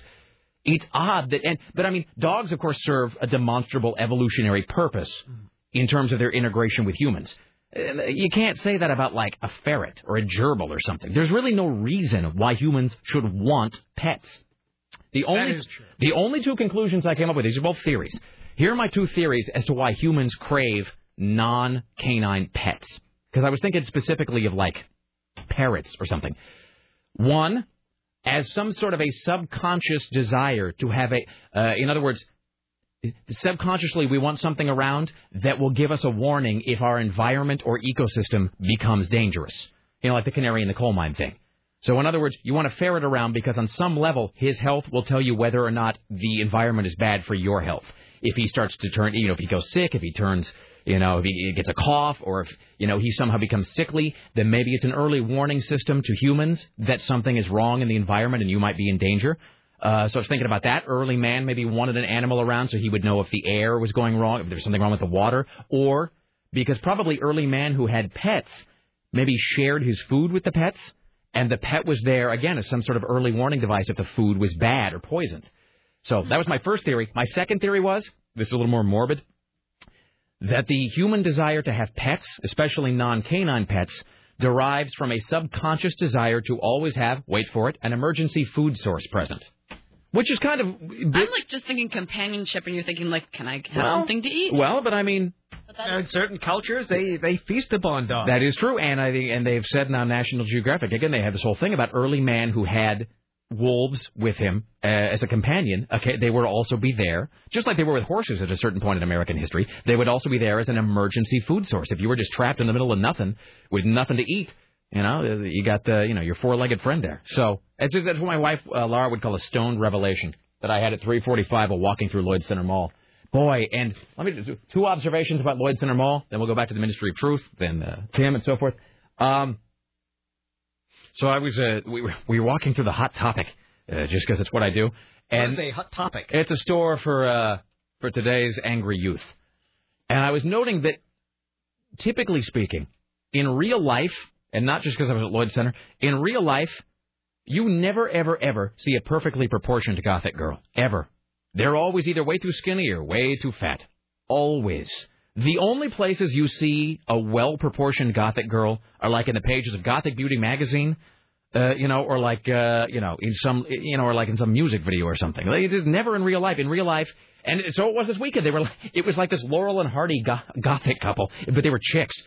And it's like the one girl took all the other girls' food or something. One girl was all like rail thin, but like wearing all of her like weird, like Elizabethan finery. And then the other girl was all like, just huge, decked out in the same finery, badly fitting. You never see like the normal looking goth girl in real life. My second observation was going to be this. Well, never mind. It's just stupid and creepy. I won't make it. I was just going to say this. They had the hottest girl, and I know that this sounds, you just make all the fun of this you want. They had the hottest girl in the window of that torrid store, which is a store for today's larger girl. With by hottest girl, you mean like mannequin? No, it was like one of those like hanging big, like a picture of a girl. Yeah, like one of those foam core displays where it's like a picture of a girl that's blown up and then it's hanging in the window like they have it, whatever. And it wasn't Steven Tyler's daughter. She was the one who was the torrid model for a long time. If you go to the Lloyd Center, torrid, at some point, like the next couple of days, you look for the blonde girl who's hanging on that picture in the left window. That's what I'm talking about. Ladies and gentlemen, at the Ministry of Truth, here's Tim Riley. And now, from the Ministry of Truth, this is Tim Riley. No, it's all Nancy Pelosi's fault, say the Republicans.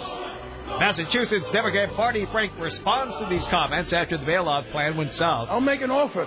Give me those 12 people's names, and I will go talk uncharacteristically nicely to them.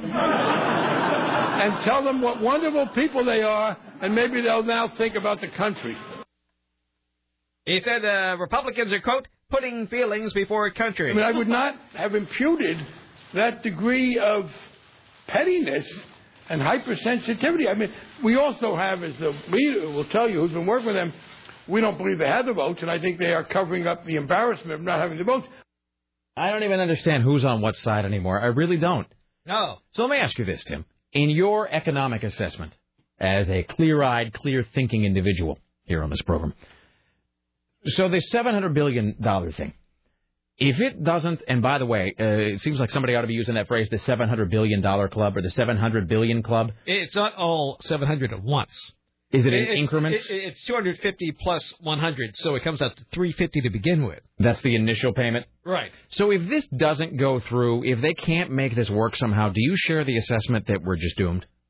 Pretty much. I mean, is it in your... I mean, if Wall Street is not functioning, then the country does not. So you believe, in your opinion, this is a necessary thing if we are to avoid full-on screaming financial ruin?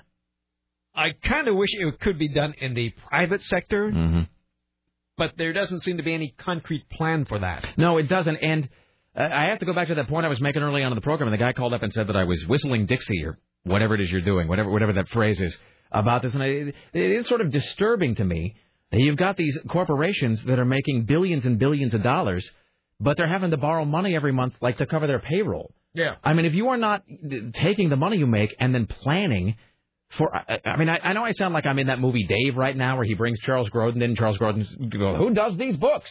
But no private citizen, no private family could operate the way that these companies seem to operate, and then expect any help or think that anybody would have any sympathy for them. I mean, if you're some massive car maker, you're some company with billions of dollars in annual revenues, and yet you're having to do this weird month-to-month borrowing to be covering your expenses, you're just managing your money poorly. And people can accuse me of boiling that down to too bare of an essence, but that does seem like, at its base, that's what we're talking about, is companies that do not put anything away for the rainy day. So, just my observation. Here's Tim Riley. And the latest trend sweeping America, according to this article from CNN, people working a second job while they're working the first job without anybody knowing it. They're called daylighters. For instance, a salesperson will sneak into a bathroom stall, which becomes their secret cubicle for their other job as a mortgage broker. Maybe that's what Larry Craig was doing. They send out emails, they check their voicemail, and make appointments. Apparently, this is the new American lifestyle. Have your first job, and then secretly, while you're working, have the second one online. I think there are probably a lot of people who do that with, sounds kind of silly, but I think a lot of people do it with eBay auctions. Yeah. I mean, if your company allows you access to eBay, or if you've got a laptop, or maybe even like a BlackBerry or an iPhone or something, you could probably be running a pretty profitable eBay business or any sort of an online business during the day.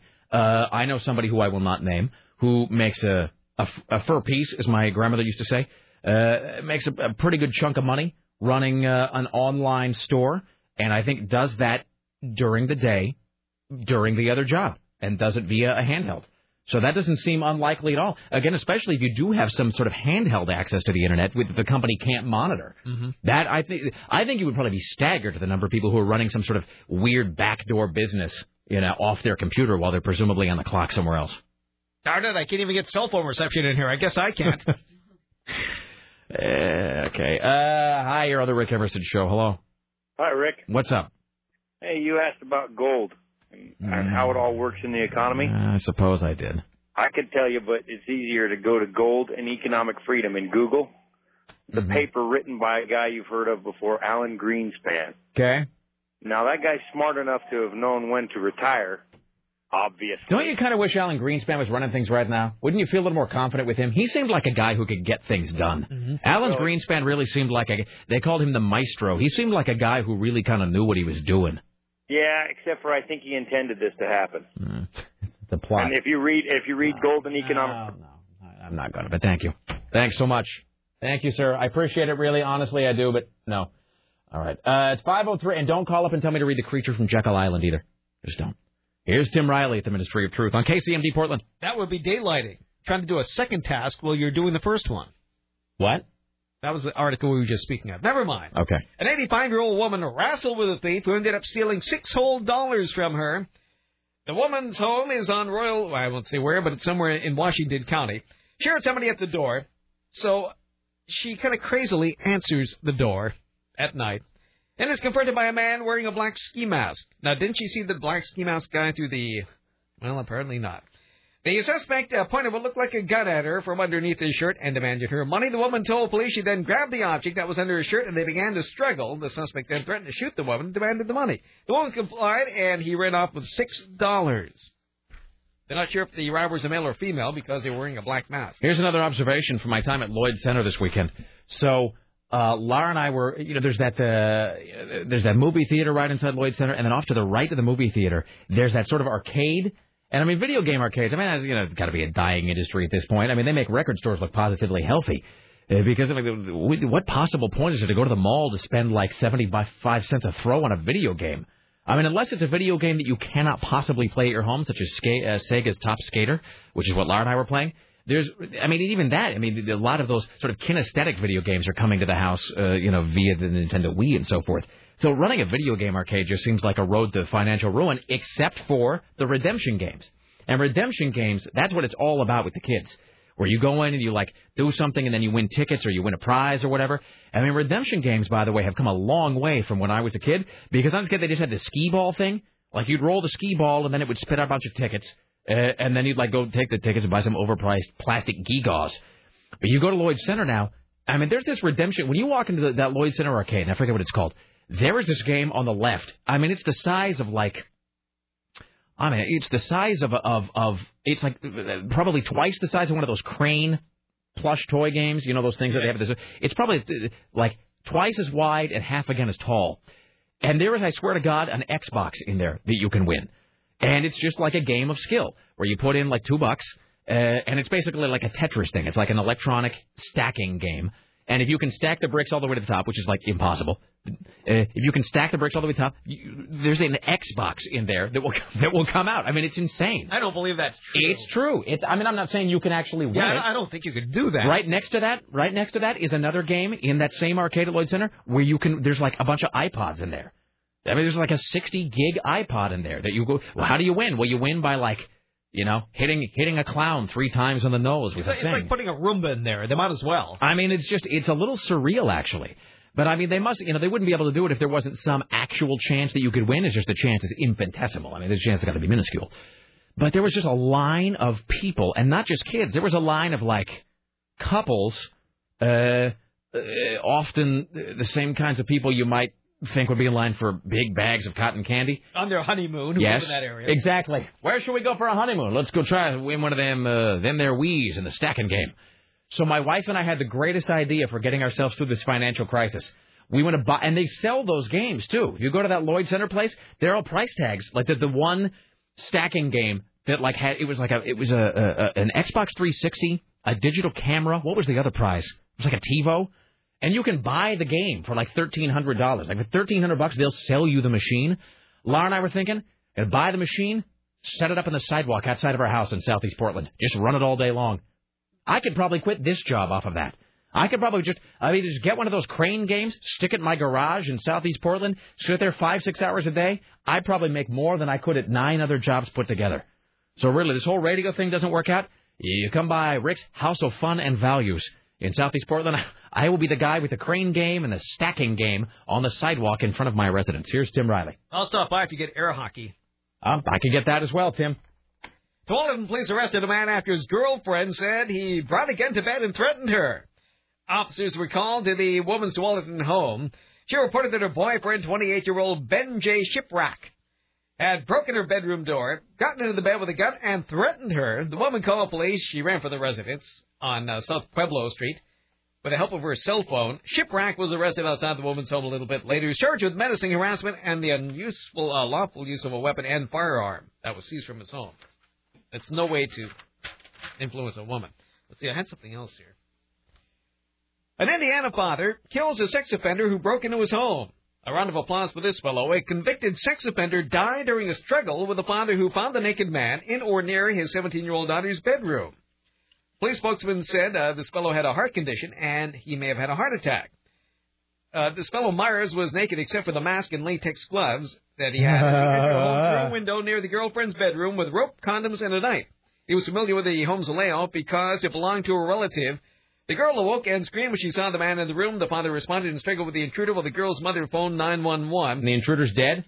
Mm-hmm. If the person breaks into your home, you are adjusted in using deadly force to defend your family. Damn straight. In this situation, I don't think he was trying to kill him. He was just trying to hold him down. That's what I'm talking about. There you go. Good for you.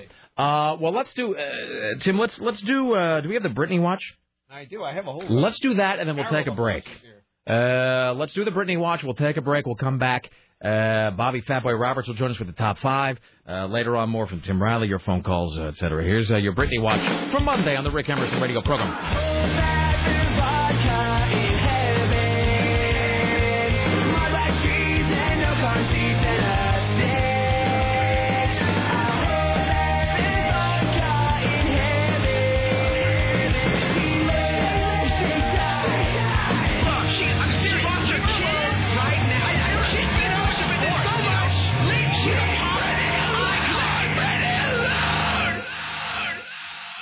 The headline says, Britney Spears' sex tape exists, claims Adnan Galib. Former Britney Spears beau Adnan Galib claims he has a sex tape featuring Britney Spears, which he'll sell to the highest bidder. There is such a tape, but I won't discuss prices for hypothetical inquiries, he tells Heat magazine. Unless there is a locked-in deal, I will go no further. I am not interested in selling out any other details about Britney, he adds. According to The Sun, an unconfirmed source says the 2-hour tape 2 hours. 2 hours. Was shot in Mexico. It shows Britney wearing nothing other than a pingwing. A pigwig. A pingwig. P-I-N-G-W-I-G. Not to be confused with a pigwig. Try the whole sentence from the beginning. According to The Sun, an unconfirmed source says the 2-hour tape was shot in Mexico and shows Britney wearing nothing other than a pingwig. Is a pingwig is like a merkin? I'm not sure. Is that probably pink? Pink wig? Wearing the pink wig? Is wearing the pink wig code for something? P-I-N-G wig. Baby, we have to wait a couple days. I'm wearing the pink wig. Britney took off to Mexico with Adnan January 9th for a 25-hour sojourn to Mexico. According to the staff of the Rosarito Beach Resort in Mexico. Rosarito, that does sound sophisticated. Britney appeared to be high during her 7 hours at the Rosarito Beach Hotel in Mexico, January 10th. All right, quickly, do we think it's real? Yes. Yes. Me She was too. so out of it. Are you kidding me? And that guy seems so creepy anyway. All right. Well, I, for one, root for this. Stiff drinks they serve down there to Americanos. I root for this tape to be released. Mm-hmm. Excellent. All right, there you go. Let's take a break. We'll come back after this. Fatboy Roberts around the corner. More from Tim Riley later on. You stay there. It's the Rick Emerson Radio program. There's your Britney Watch.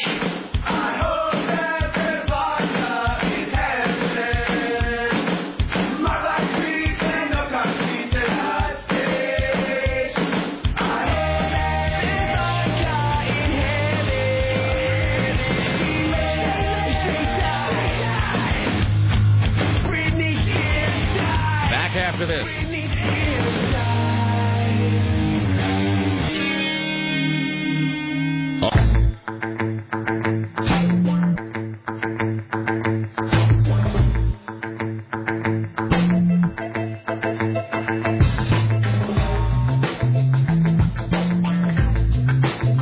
What do I know? All right. Why, hello. It's the Rick Emerson Radio program. It's 503-733-2970. 503-733-2970. Still to come.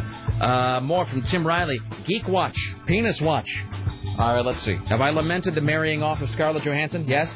Yes. All right. And I implemented the marrying off of Ryan Reynolds. You know, we're like that couple in the movies where it's like our significant others or the people we were, had a crush on got married, and then you and I are alone drinking at the wedding afterward. Like, yep, here's to them. I hope they have happiness, sons of bitchin'. Because the inevitable impregnating and ballooning up and stretching and, just never snapping back will happen now. So what are you going to do? The only thing we have to look forward to now are like big maternity bosoms. That's it. I mean, that is going to be the last great act of an American sex symbol. Just the large mom Well, I breasts. don't see her having kids Really? so soon. See, but how many people do we know about But whom they did we've just made beat that up the statement? wedding, so you never know. Let's see. So, did they really? Did they accelerate the wedding? Well, because they said that she's like, we're both still young. We're going to take some time. That was, I think she said that like 5 months ago. And no, they're not. Stick turns blue and yeah. Okay, so Scarlett Johansson, Mythbusters. So I haven't looked into it, but I do believe it is sold out. I don't want to swear to that, but a guy said he couldn't find any listing for the Mythbusters thing, which is coming this Sunday at the Schnitzer at Ticketmaster.com. I know the last week tickets are very close to selling out, so proceed carefully. Let's see, and I think that's it. I think that's it for now. All right, ladies and gentlemen, let's welcome now to the Rick Emerson Show from Rock 101 KUFO, our good friend Bobby Fatboy Roberts. Hello, sir. Hello. All right, so we are taking a brief, this is a sort of interstitial between some of our other top fives. About a week and a half ago, we uncorked this whole top 5 songs, teenage, moping, angst-ridden, depressing, whatever. By the way, we have confirmed now that everybody's favorite caller, Andy the homeschool kid, will be coming in this Friday, I believe, to count down his top 5 moping songs. And he's great. He sent me this email, and it was like, so I'm not really moping nearly as often as I was just a while back, but I think the top 5 really is going to be great. And so he's going to be coming in this Friday. Wait, did he apologize for not moping enough? No, is that how he opened his email? I'm sorry, I'm not a sad sack. No, he wasn't really apologizing. He was just saying, he was noting that he's a different man now than he was. Oh. I think he's put some of those things behind him. That's in the rearview mirror for Andy. But he's going to come in this Friday. And I'm going to have him in the 2 o'clock hour with Aaron, which will just be fantastic. Just a wonderful confluence of all things great. Overload. So that'll be this Friday, Andy the homeschool kid. Tomorrow, Lisa Wood's top 5 teenage moping songs. Wednesday, Court's top 5 moping songs. Thursday, Big Jim. Yeah, I was back there helping Big Jim and Lisa put theirs together. Is this Friday, Lisa? No. Tomorrow, Lisa. Wednesday, Court. Thursday, Big Jim. Okay. Lisa was free. She came up to my office this morning. She's like, "There's so much pressure. Everybody's going to judge me." And I said, that is true. This will be the first time many people in the audience have ever heard of you or heard of your music taste, so don't screw up. I pulled down 2 of the songs for her today. Yes, people are going to judge her. Yeah. There's going to be some judgments made. There was already somebody who told me that they were going to be putting Somebody by Depeche Mode on the list, but now they can't because of Scott Daly. Yeah. That's Scott ruining things for people. As he always does. All right, in his amiable, goofy way. But so we're going to be breaking that up a little bit with this top 5. Now, last week you had the top 5 previously existing pop or rock songs that accompanied the opening credits to a film. Yes. And so this is the bookend to that. These are the top 5 pop or rock songs that accompany the closing credits to a film. Anything you'd like to say before we begin? Like with the opening credits, the closing credits are not just the song by itself, but how it fits with the movie, the theme of the movie. With the closing credits specifically, you have like 90 to 2 hours of movie that this song has to thematically sum up. And then on top of that, it wasn't even written for the movie. It just happens to be that perfect confluence of song and feeling. And typically, those closing credit songs can elevate the movie itself and the song itself to something greater. So that's what I was looking at. Some of these songs seem sort of odd as on the surface. You might not have heard of some of them except for in these closing credits. So it's the way that they blended with the movie that caused me to pick them. All right. Ladies and gentlemen, without further ado. 5, 4, 3, 2, 1, fire.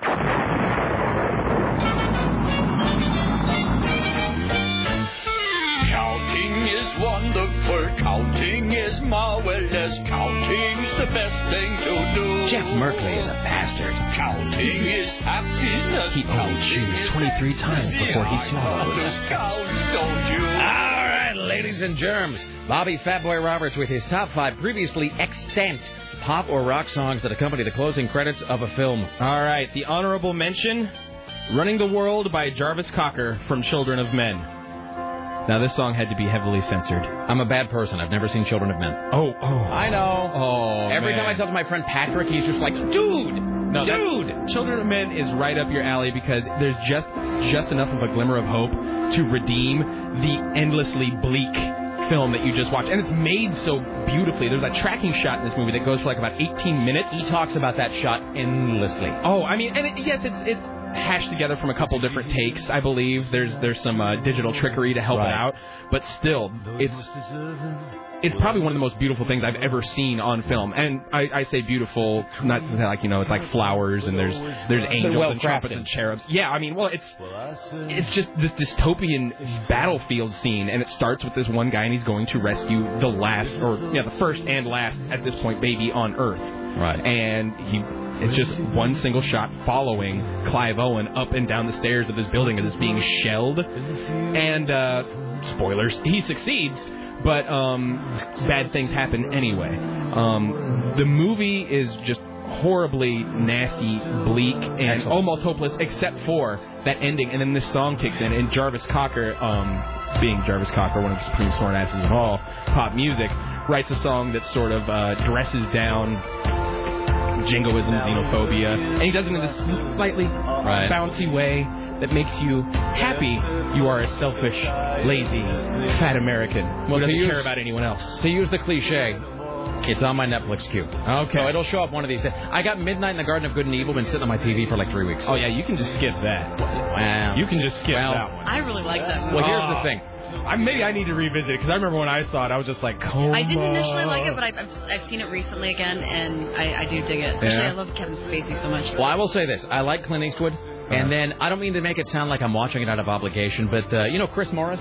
Yeah. Joni's boyfriend? Oh, yeah. So he's got, I think he would agree with this term, he's got a fetish for that movie. He actually takes vacations to, Savannah? Yeah. He goes on Midnight in the Garden of Good and Evil vacations by himself, where he just goes to Savannah and goes to all the locations and just, soaks in it. Well, that makes sense to me because the movie looks beautiful. So, it's probably Eastwood's best-looking film. It's just the substance of the film is nil. It's like he talks about it so much, I feel like I got to watch it just so... Because otherwise I can't even relate to him. So, So after you finish that one, get the Children of Men. Top 5 pop or rock songs that accompany the closing credits of a film. All right, number 5, Don't You Forget About Me by Simple Minds from The Breakfast Club. You're all looking at Bender right now with his fist in the air. Boy, don't you wish they'd do a special edition of this, though, where they then get rid of that other song that takes this over?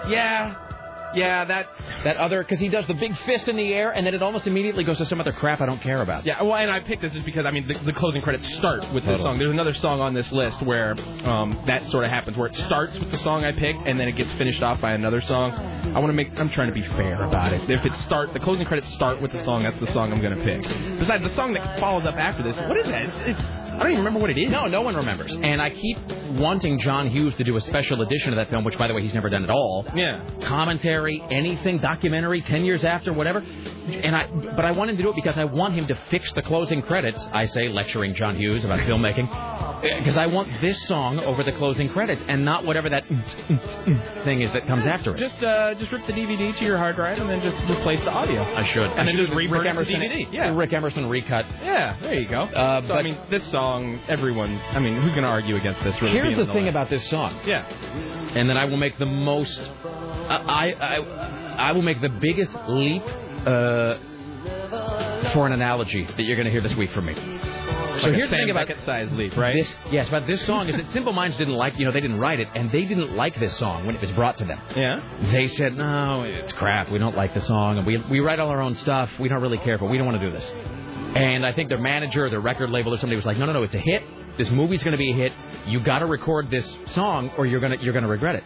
And so Simple Minds recorded this song sort of grudgingly, kind of under protest.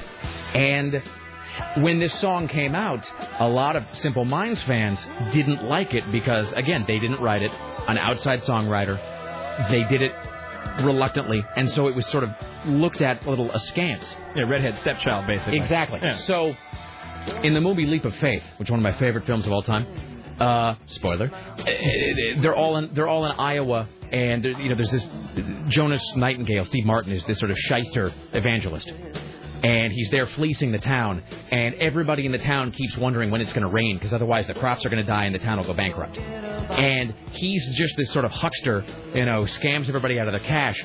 But by the end of the movie, there's so many people who believe in him, despite the fact that he's a flim-flam artist, that they make it rain. It's like the assembled belief of the people causes it to rain. So it is with this song. That even though this song was sort of viewed through skeptical eyes by a lot of people, the affection and love for this movie has imbued this song with a sense of legitimacy and a sort of halo that it would not otherwise ever have had. You're right. That was a leap, man. There you go. That was Scott Bakula right there. Any excuse to bring up Jonas Nightingale. No, but I see where you're going. That's definitely. I mean, because I don't think there's anybody who hears this song and doesn't automatically think Breakfast Club. I would say that for me, this may be the song that is the most intertwined with the film. You can't. They're inseparable. Yeah. Anyway, inseparable. They're a word like that. Bobby Roberts' top 5 closing credit songs. From Number the film. 4, My Way by Sid Vicious from the end of Goodfellas. Totally. Right here, Joe Pesci is shooting you, the audience member. Got that pistol out, and you've got this punk cover. I get to live the rest of my life as a schnook. Or spaghetti that gave me egg noodles with ketchup on them. I'm a schnook, I'm a schmo. And out of nowhere, Pesci pops up and shoots you like 5 times. Which is a great little callback, too, because that's from the earliest thing ever put on film, which is that cowboy shooting the camera. Yeah, and people freaked out. Totally. People were ducking in their chairs. Wasn't it the first film? Wasn't it just basically like a train coming into a station? Yeah. And people started diving out of the way because they thought the train was going to come plowing through the theater and knock them over. And this cover is just, it's not like the best cover ever, but I sort of like how this ends Goodfellas. What year did this song come out? Do we know? I'm going to say like 76 maybe? It must have been because Vicious 76, died. 77? Yeah. And so in 76, 77, I think it's hard to remember now how, I mean, I wasn't around, but I think it's hard to realize now how notorious the Sex Pistols were. Yeah. I mean, they were like going to wreck society. Mm-hmm. And B, in 1976, it took some guts to do this to a Frank Sinatra song. Yeah. Because Sinatra was still like king of the world in many ways. And Sinatra still had people who knew people. Oh, yeah. Sinatra still was connected at that point. And These British gutter punks are out there trashing my work. Zap them in the neck. Well, you know that when Woody Allen's affair with Soon-Yi Previn was revealed, Frank Sinatra called Mia Farrow because they had been together. Frank Sinatra called Mia Farrow, and he's like, I'll have him taken care of. You just give me the word. I will have Woody Allen handled. See, now I'm imagining like Joe Piscopo rolling up in a Yugo or something and getting out with brass knuckles on. Uncle Frank told me I should do this. And Woody Allen goes, I don't know. I'm just trying to. I mean, the heart wants what it wants. I just, I don't. You get to date your adopted daughter once. And it pop right to the fist. Bad Boy Roberts counted out the top 5 rock songs that accompany the closing credits of a film. All right, number 3, exit music for a film by Radiohead from Romeo and Juliet. This was written specifically for the film. I think it's the only time Radiohead's ever actually written anything just for a movie. And if you listen, it does sort of tell the tale of Romeo and Juliet from Romeo's point of view, albeit in a bitter, half-open-eyed way. Because the lead singer of Radiohead, goggle-eyed fashion. Yeah, he looks sort of like if Gollum got high on acid or something. That's how that guy looks. Hey, it looks like somebody jammed a marble into one of his eye sockets. That's really what he looks like. There's no getting around it. But he looks like a normal guy, but his face got like melted and went all slanty. Yeah, like I don't know, Mary Jo Buttafuoco-ish. Yeah, I mean everything is just sort of at a weird angle with that guy. Lips, nose, mouth, they're all like this weird, this like weird 45-degree angle. But on the other hand, you can't imagine someone normal-looking making the music that Radiohead makes, writing these songs. They're all sort of hauntingly beautiful in their way, except for when they got into that period where it was just turn on the sampler and then run it through a blender and then fart on top of it, and then there you go. That's Kid A, essentially. That's the entirety of the album. But this one is pretty much the retelling of Romeo and Juliet as viewed by an angry 15-year-old. So we were, this weekend we were at your house, we were all doing the West Side Story commentary, which then became a discussion of Baz Luhrmann's Romeo and Juliet, which then became a discussion of Moulin Rouge, because Aaron's wife Jen doesn't like Moulin Rouge. And I got to tell you, it's some girls there, but it's also a bunch of guys. A bunch of guys sitting around on a sofa drinking beer. And yet when Jen said, I don't like Moulin Rouge, it's a bunch of guys going, come on! How can you not like Moulin Rouge? These like big, kind of scruffy guys all going like, come on, Moulin Rouge is a modern masterpiece. I actually busted out singing Come What May. Just in response, I just started singing songs from the movie at her to see if that would sway her.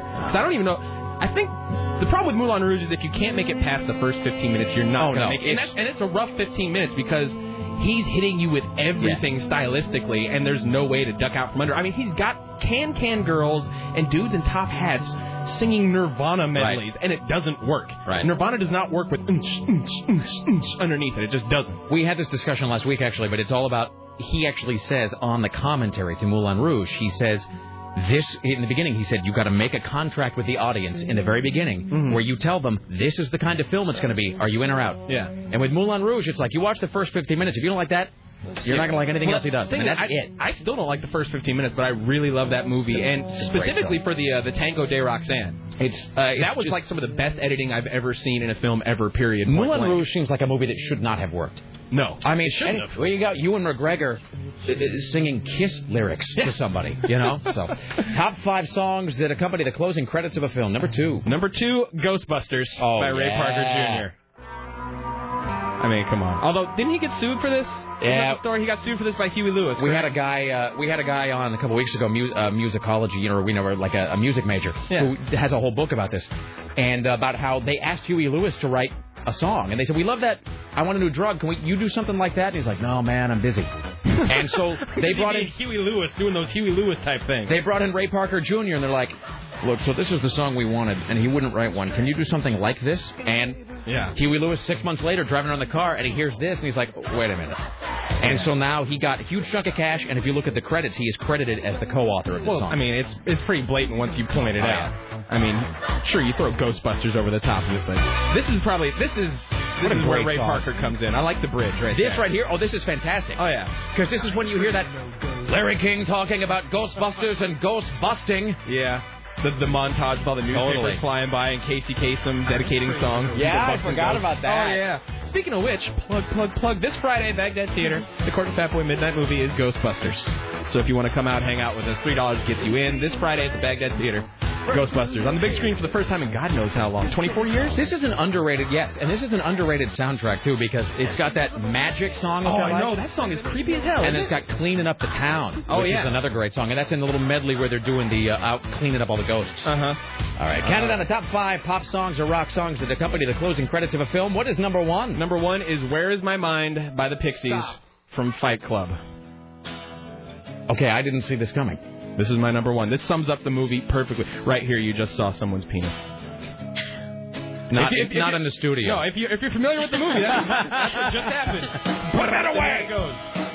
But no, this is the number 1 for me. This sums up Fight Club perfectly. I mean, the buildings are falling, things are exploding, and it's this guy who just shot his own face off, holding hands with this really weird, beautiful freak. And then they do the frame. Yep.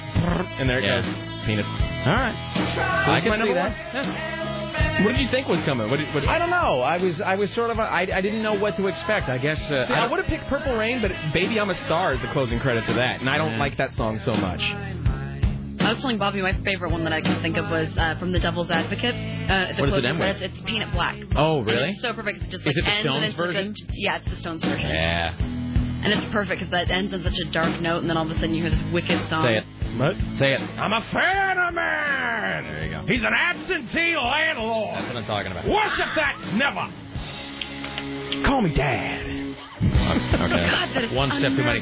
By the way, I'm saying for me, I have so many names. Closing credits to a film, a song that accompanies them. I'm saying for me, it might almost be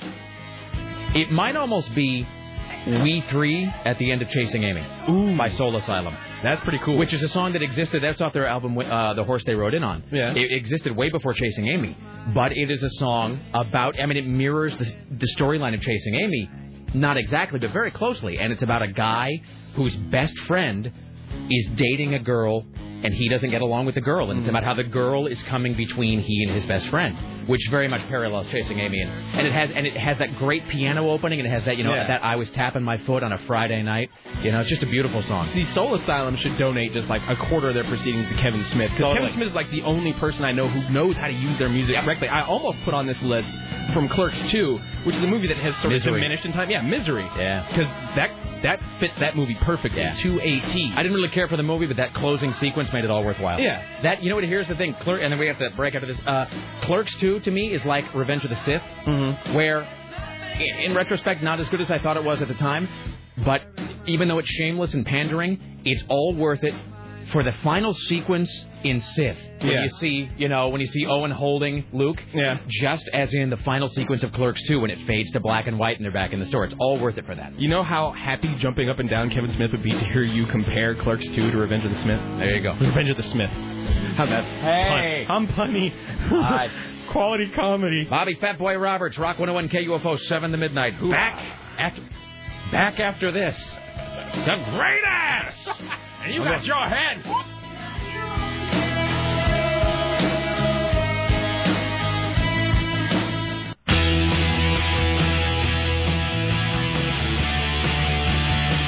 deafening thousands with a wave of our hand. It's the Rick Emerson radio program. It's 503-733-2970. Don't forget, this coming Thursday, we'll be carrying the vice presidential debate live. Jim Roop from CNN Radio doing the wraparound, as they say, and then running commentary by news director Tim Riley, Portland icon Storm Large, and myself. That's coming up this Friday, 6 p.m., and that will be streamed live, I believe. I got to double-check that, but I think it'll be streamed live, people when asking that question. It's 503-733-2970, and whatnot. All right, let's see. We got I here on the Rick Emerson Show. How might I help you today? Now it lay me down to sleep, boss. I'm sorry? Is that in poor taste? I said, now it lay me down to sleep, boss. Are you making a Cool Hand Luke joke about the death of Paul Newman? Get a drink of water here, boss. I might be.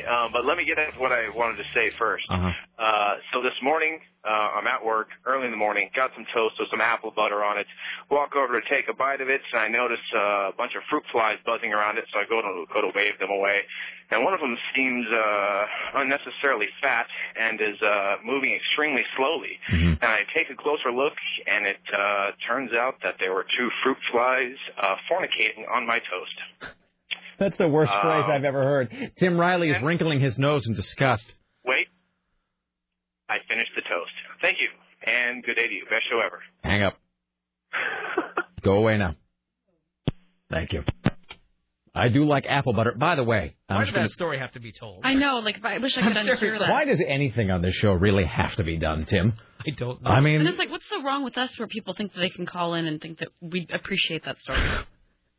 You're asking, would you tell that story to your mother? You're asking, what have we ever done that would make people think that was the story we wanted to hear?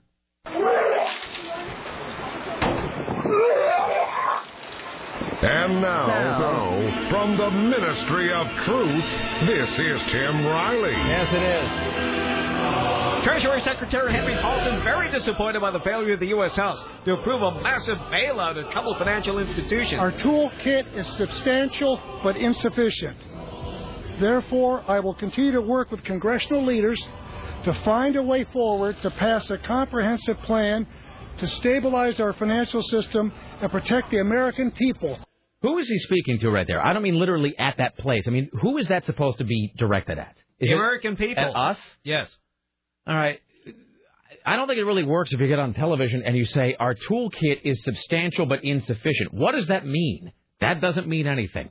So if you're really trying to make the point, don't you feel like, because you were making the case earlier to me, you do believe that if we are going to be rescued or at least saved from financial ruin, that this has got to be done to some degree.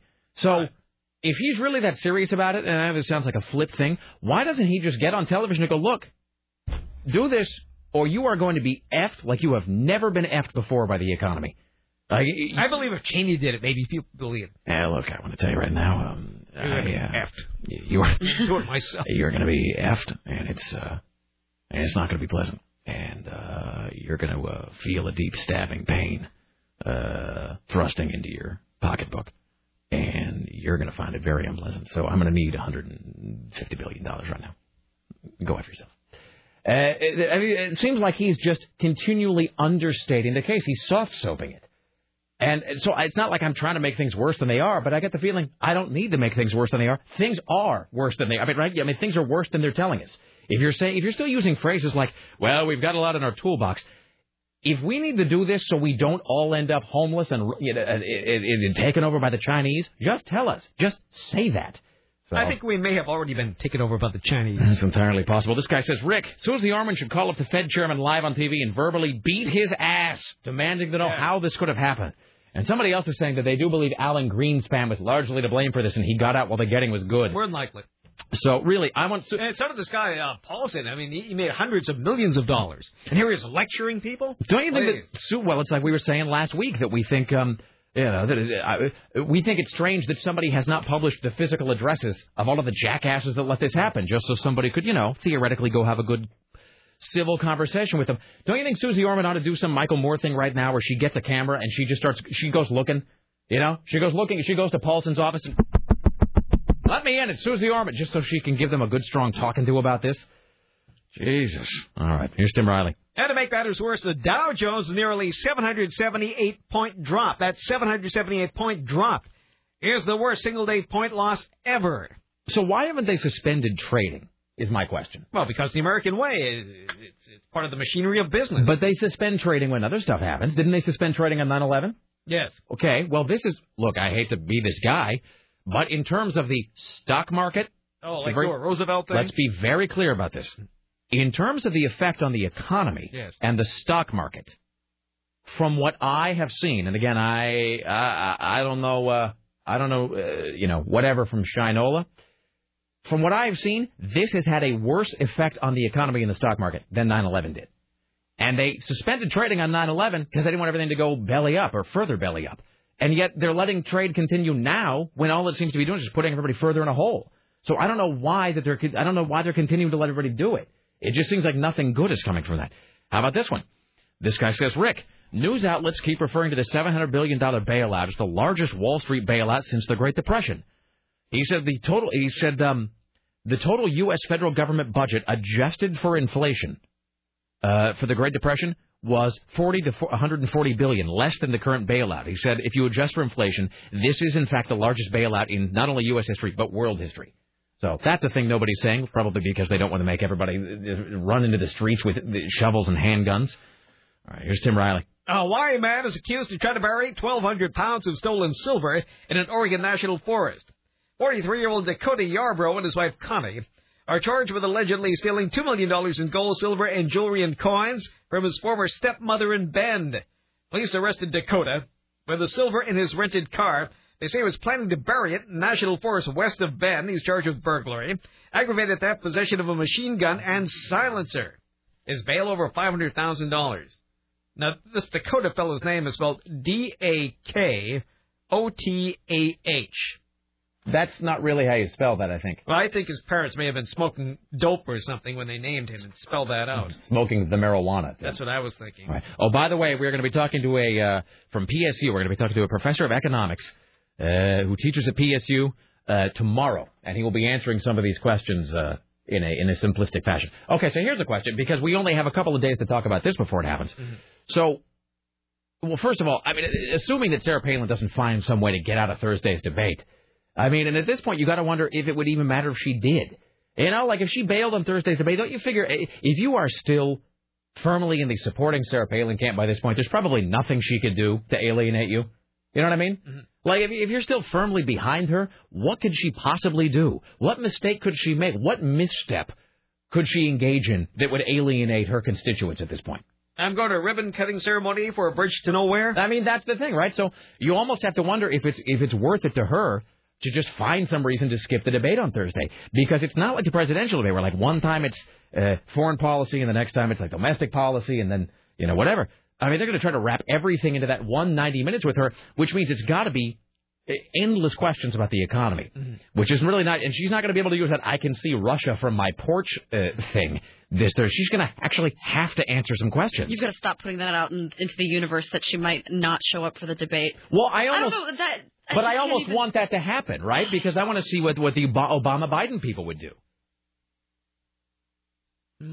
I mean, I don't want. How could you want that to happen at all? I want to see her up there. Because, I just don't know. What would you find more satisfying right now to see her? What would you? Okay, let me ask you this. Don't you want to know if she's like some super intelligent person or the dumbest person on earth? I mean, because that will be answered on Thursday if she shows up. I don't know. I will have to say this. What if they find a devil? What if they find a voodoo practitioner is putting a spell on her? Mm-hmm. Well, here's an interesting thing. I will say this. I went back and I watched that interview she did with Katie Couric, which was just, again, to whatever degree you can feel sympathy for Sarah Palin. What was fascinating was, even though she's being given a foolish answer, there's nothing going on in Katie Couric's head at all. Except for the blank stare. I mean, it's like the blank meeting the blank. Go back and watch a video. It's on my way. And if you look at Katie Couric's expression, like, there's nothing. The wheels are not turning up here. Are they going to hold my reservations at Esparza tonight? Are they going to? Will Spago still have my table? What did I do with my oil of Olay? It is. They do have a little bit of a mutual echo chamber going on there. I'll give you that.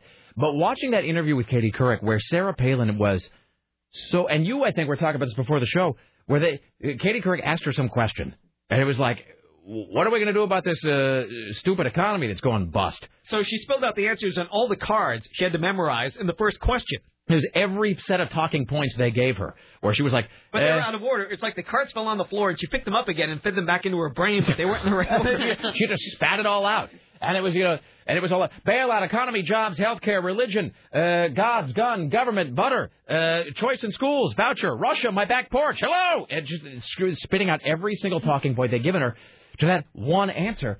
And so it was just awkward and excruciating to watch because you realize... this woman is exceedingly stupid. Or it reminded me of that beauty pageant contestant. Oh, Miss South Carolina. Well, this is an older beauty pageant contestant who is now middle-aged. That is true. That woman, she goes, she has the same brain as back then. It's with the Iraq and the so forth. Let me see if I have that actually before we go.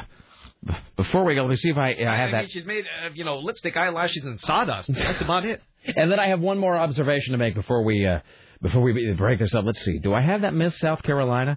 What would I have filed that under? South? Miss? No, sadly. It's really the same thing. Under the Iraq? No, I don't think I have it.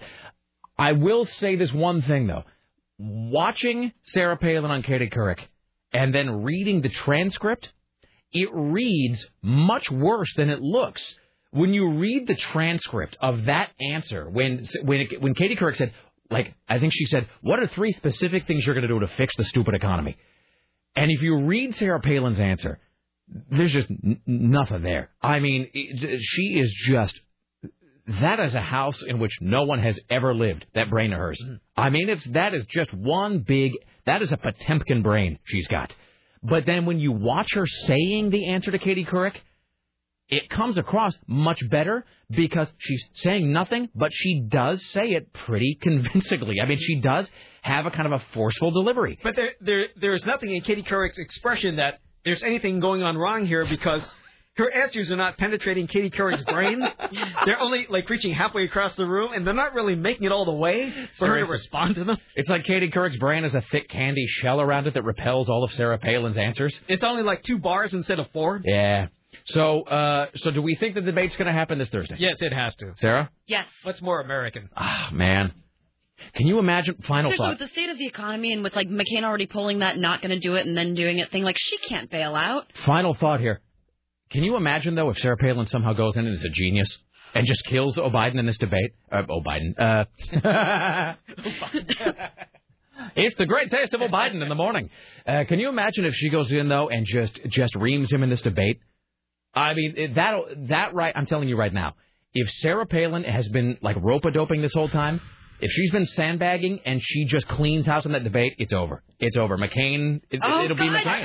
I don't think there's enough time to teach her that. No, but I'm saying... You can't teach her to grow a brain in 3 days. Well, but here's the thing. Do you remember this, though? Do you remember the difference between how she looked in those news clips after he announced her candidacy, when she's like, I'm a hockey mom from Alaska, and then seeing her at the convention and being astonished by how good she was? But she also had all of she had her entire speech prepared for her. This is going to be on the fly. I'm just saying.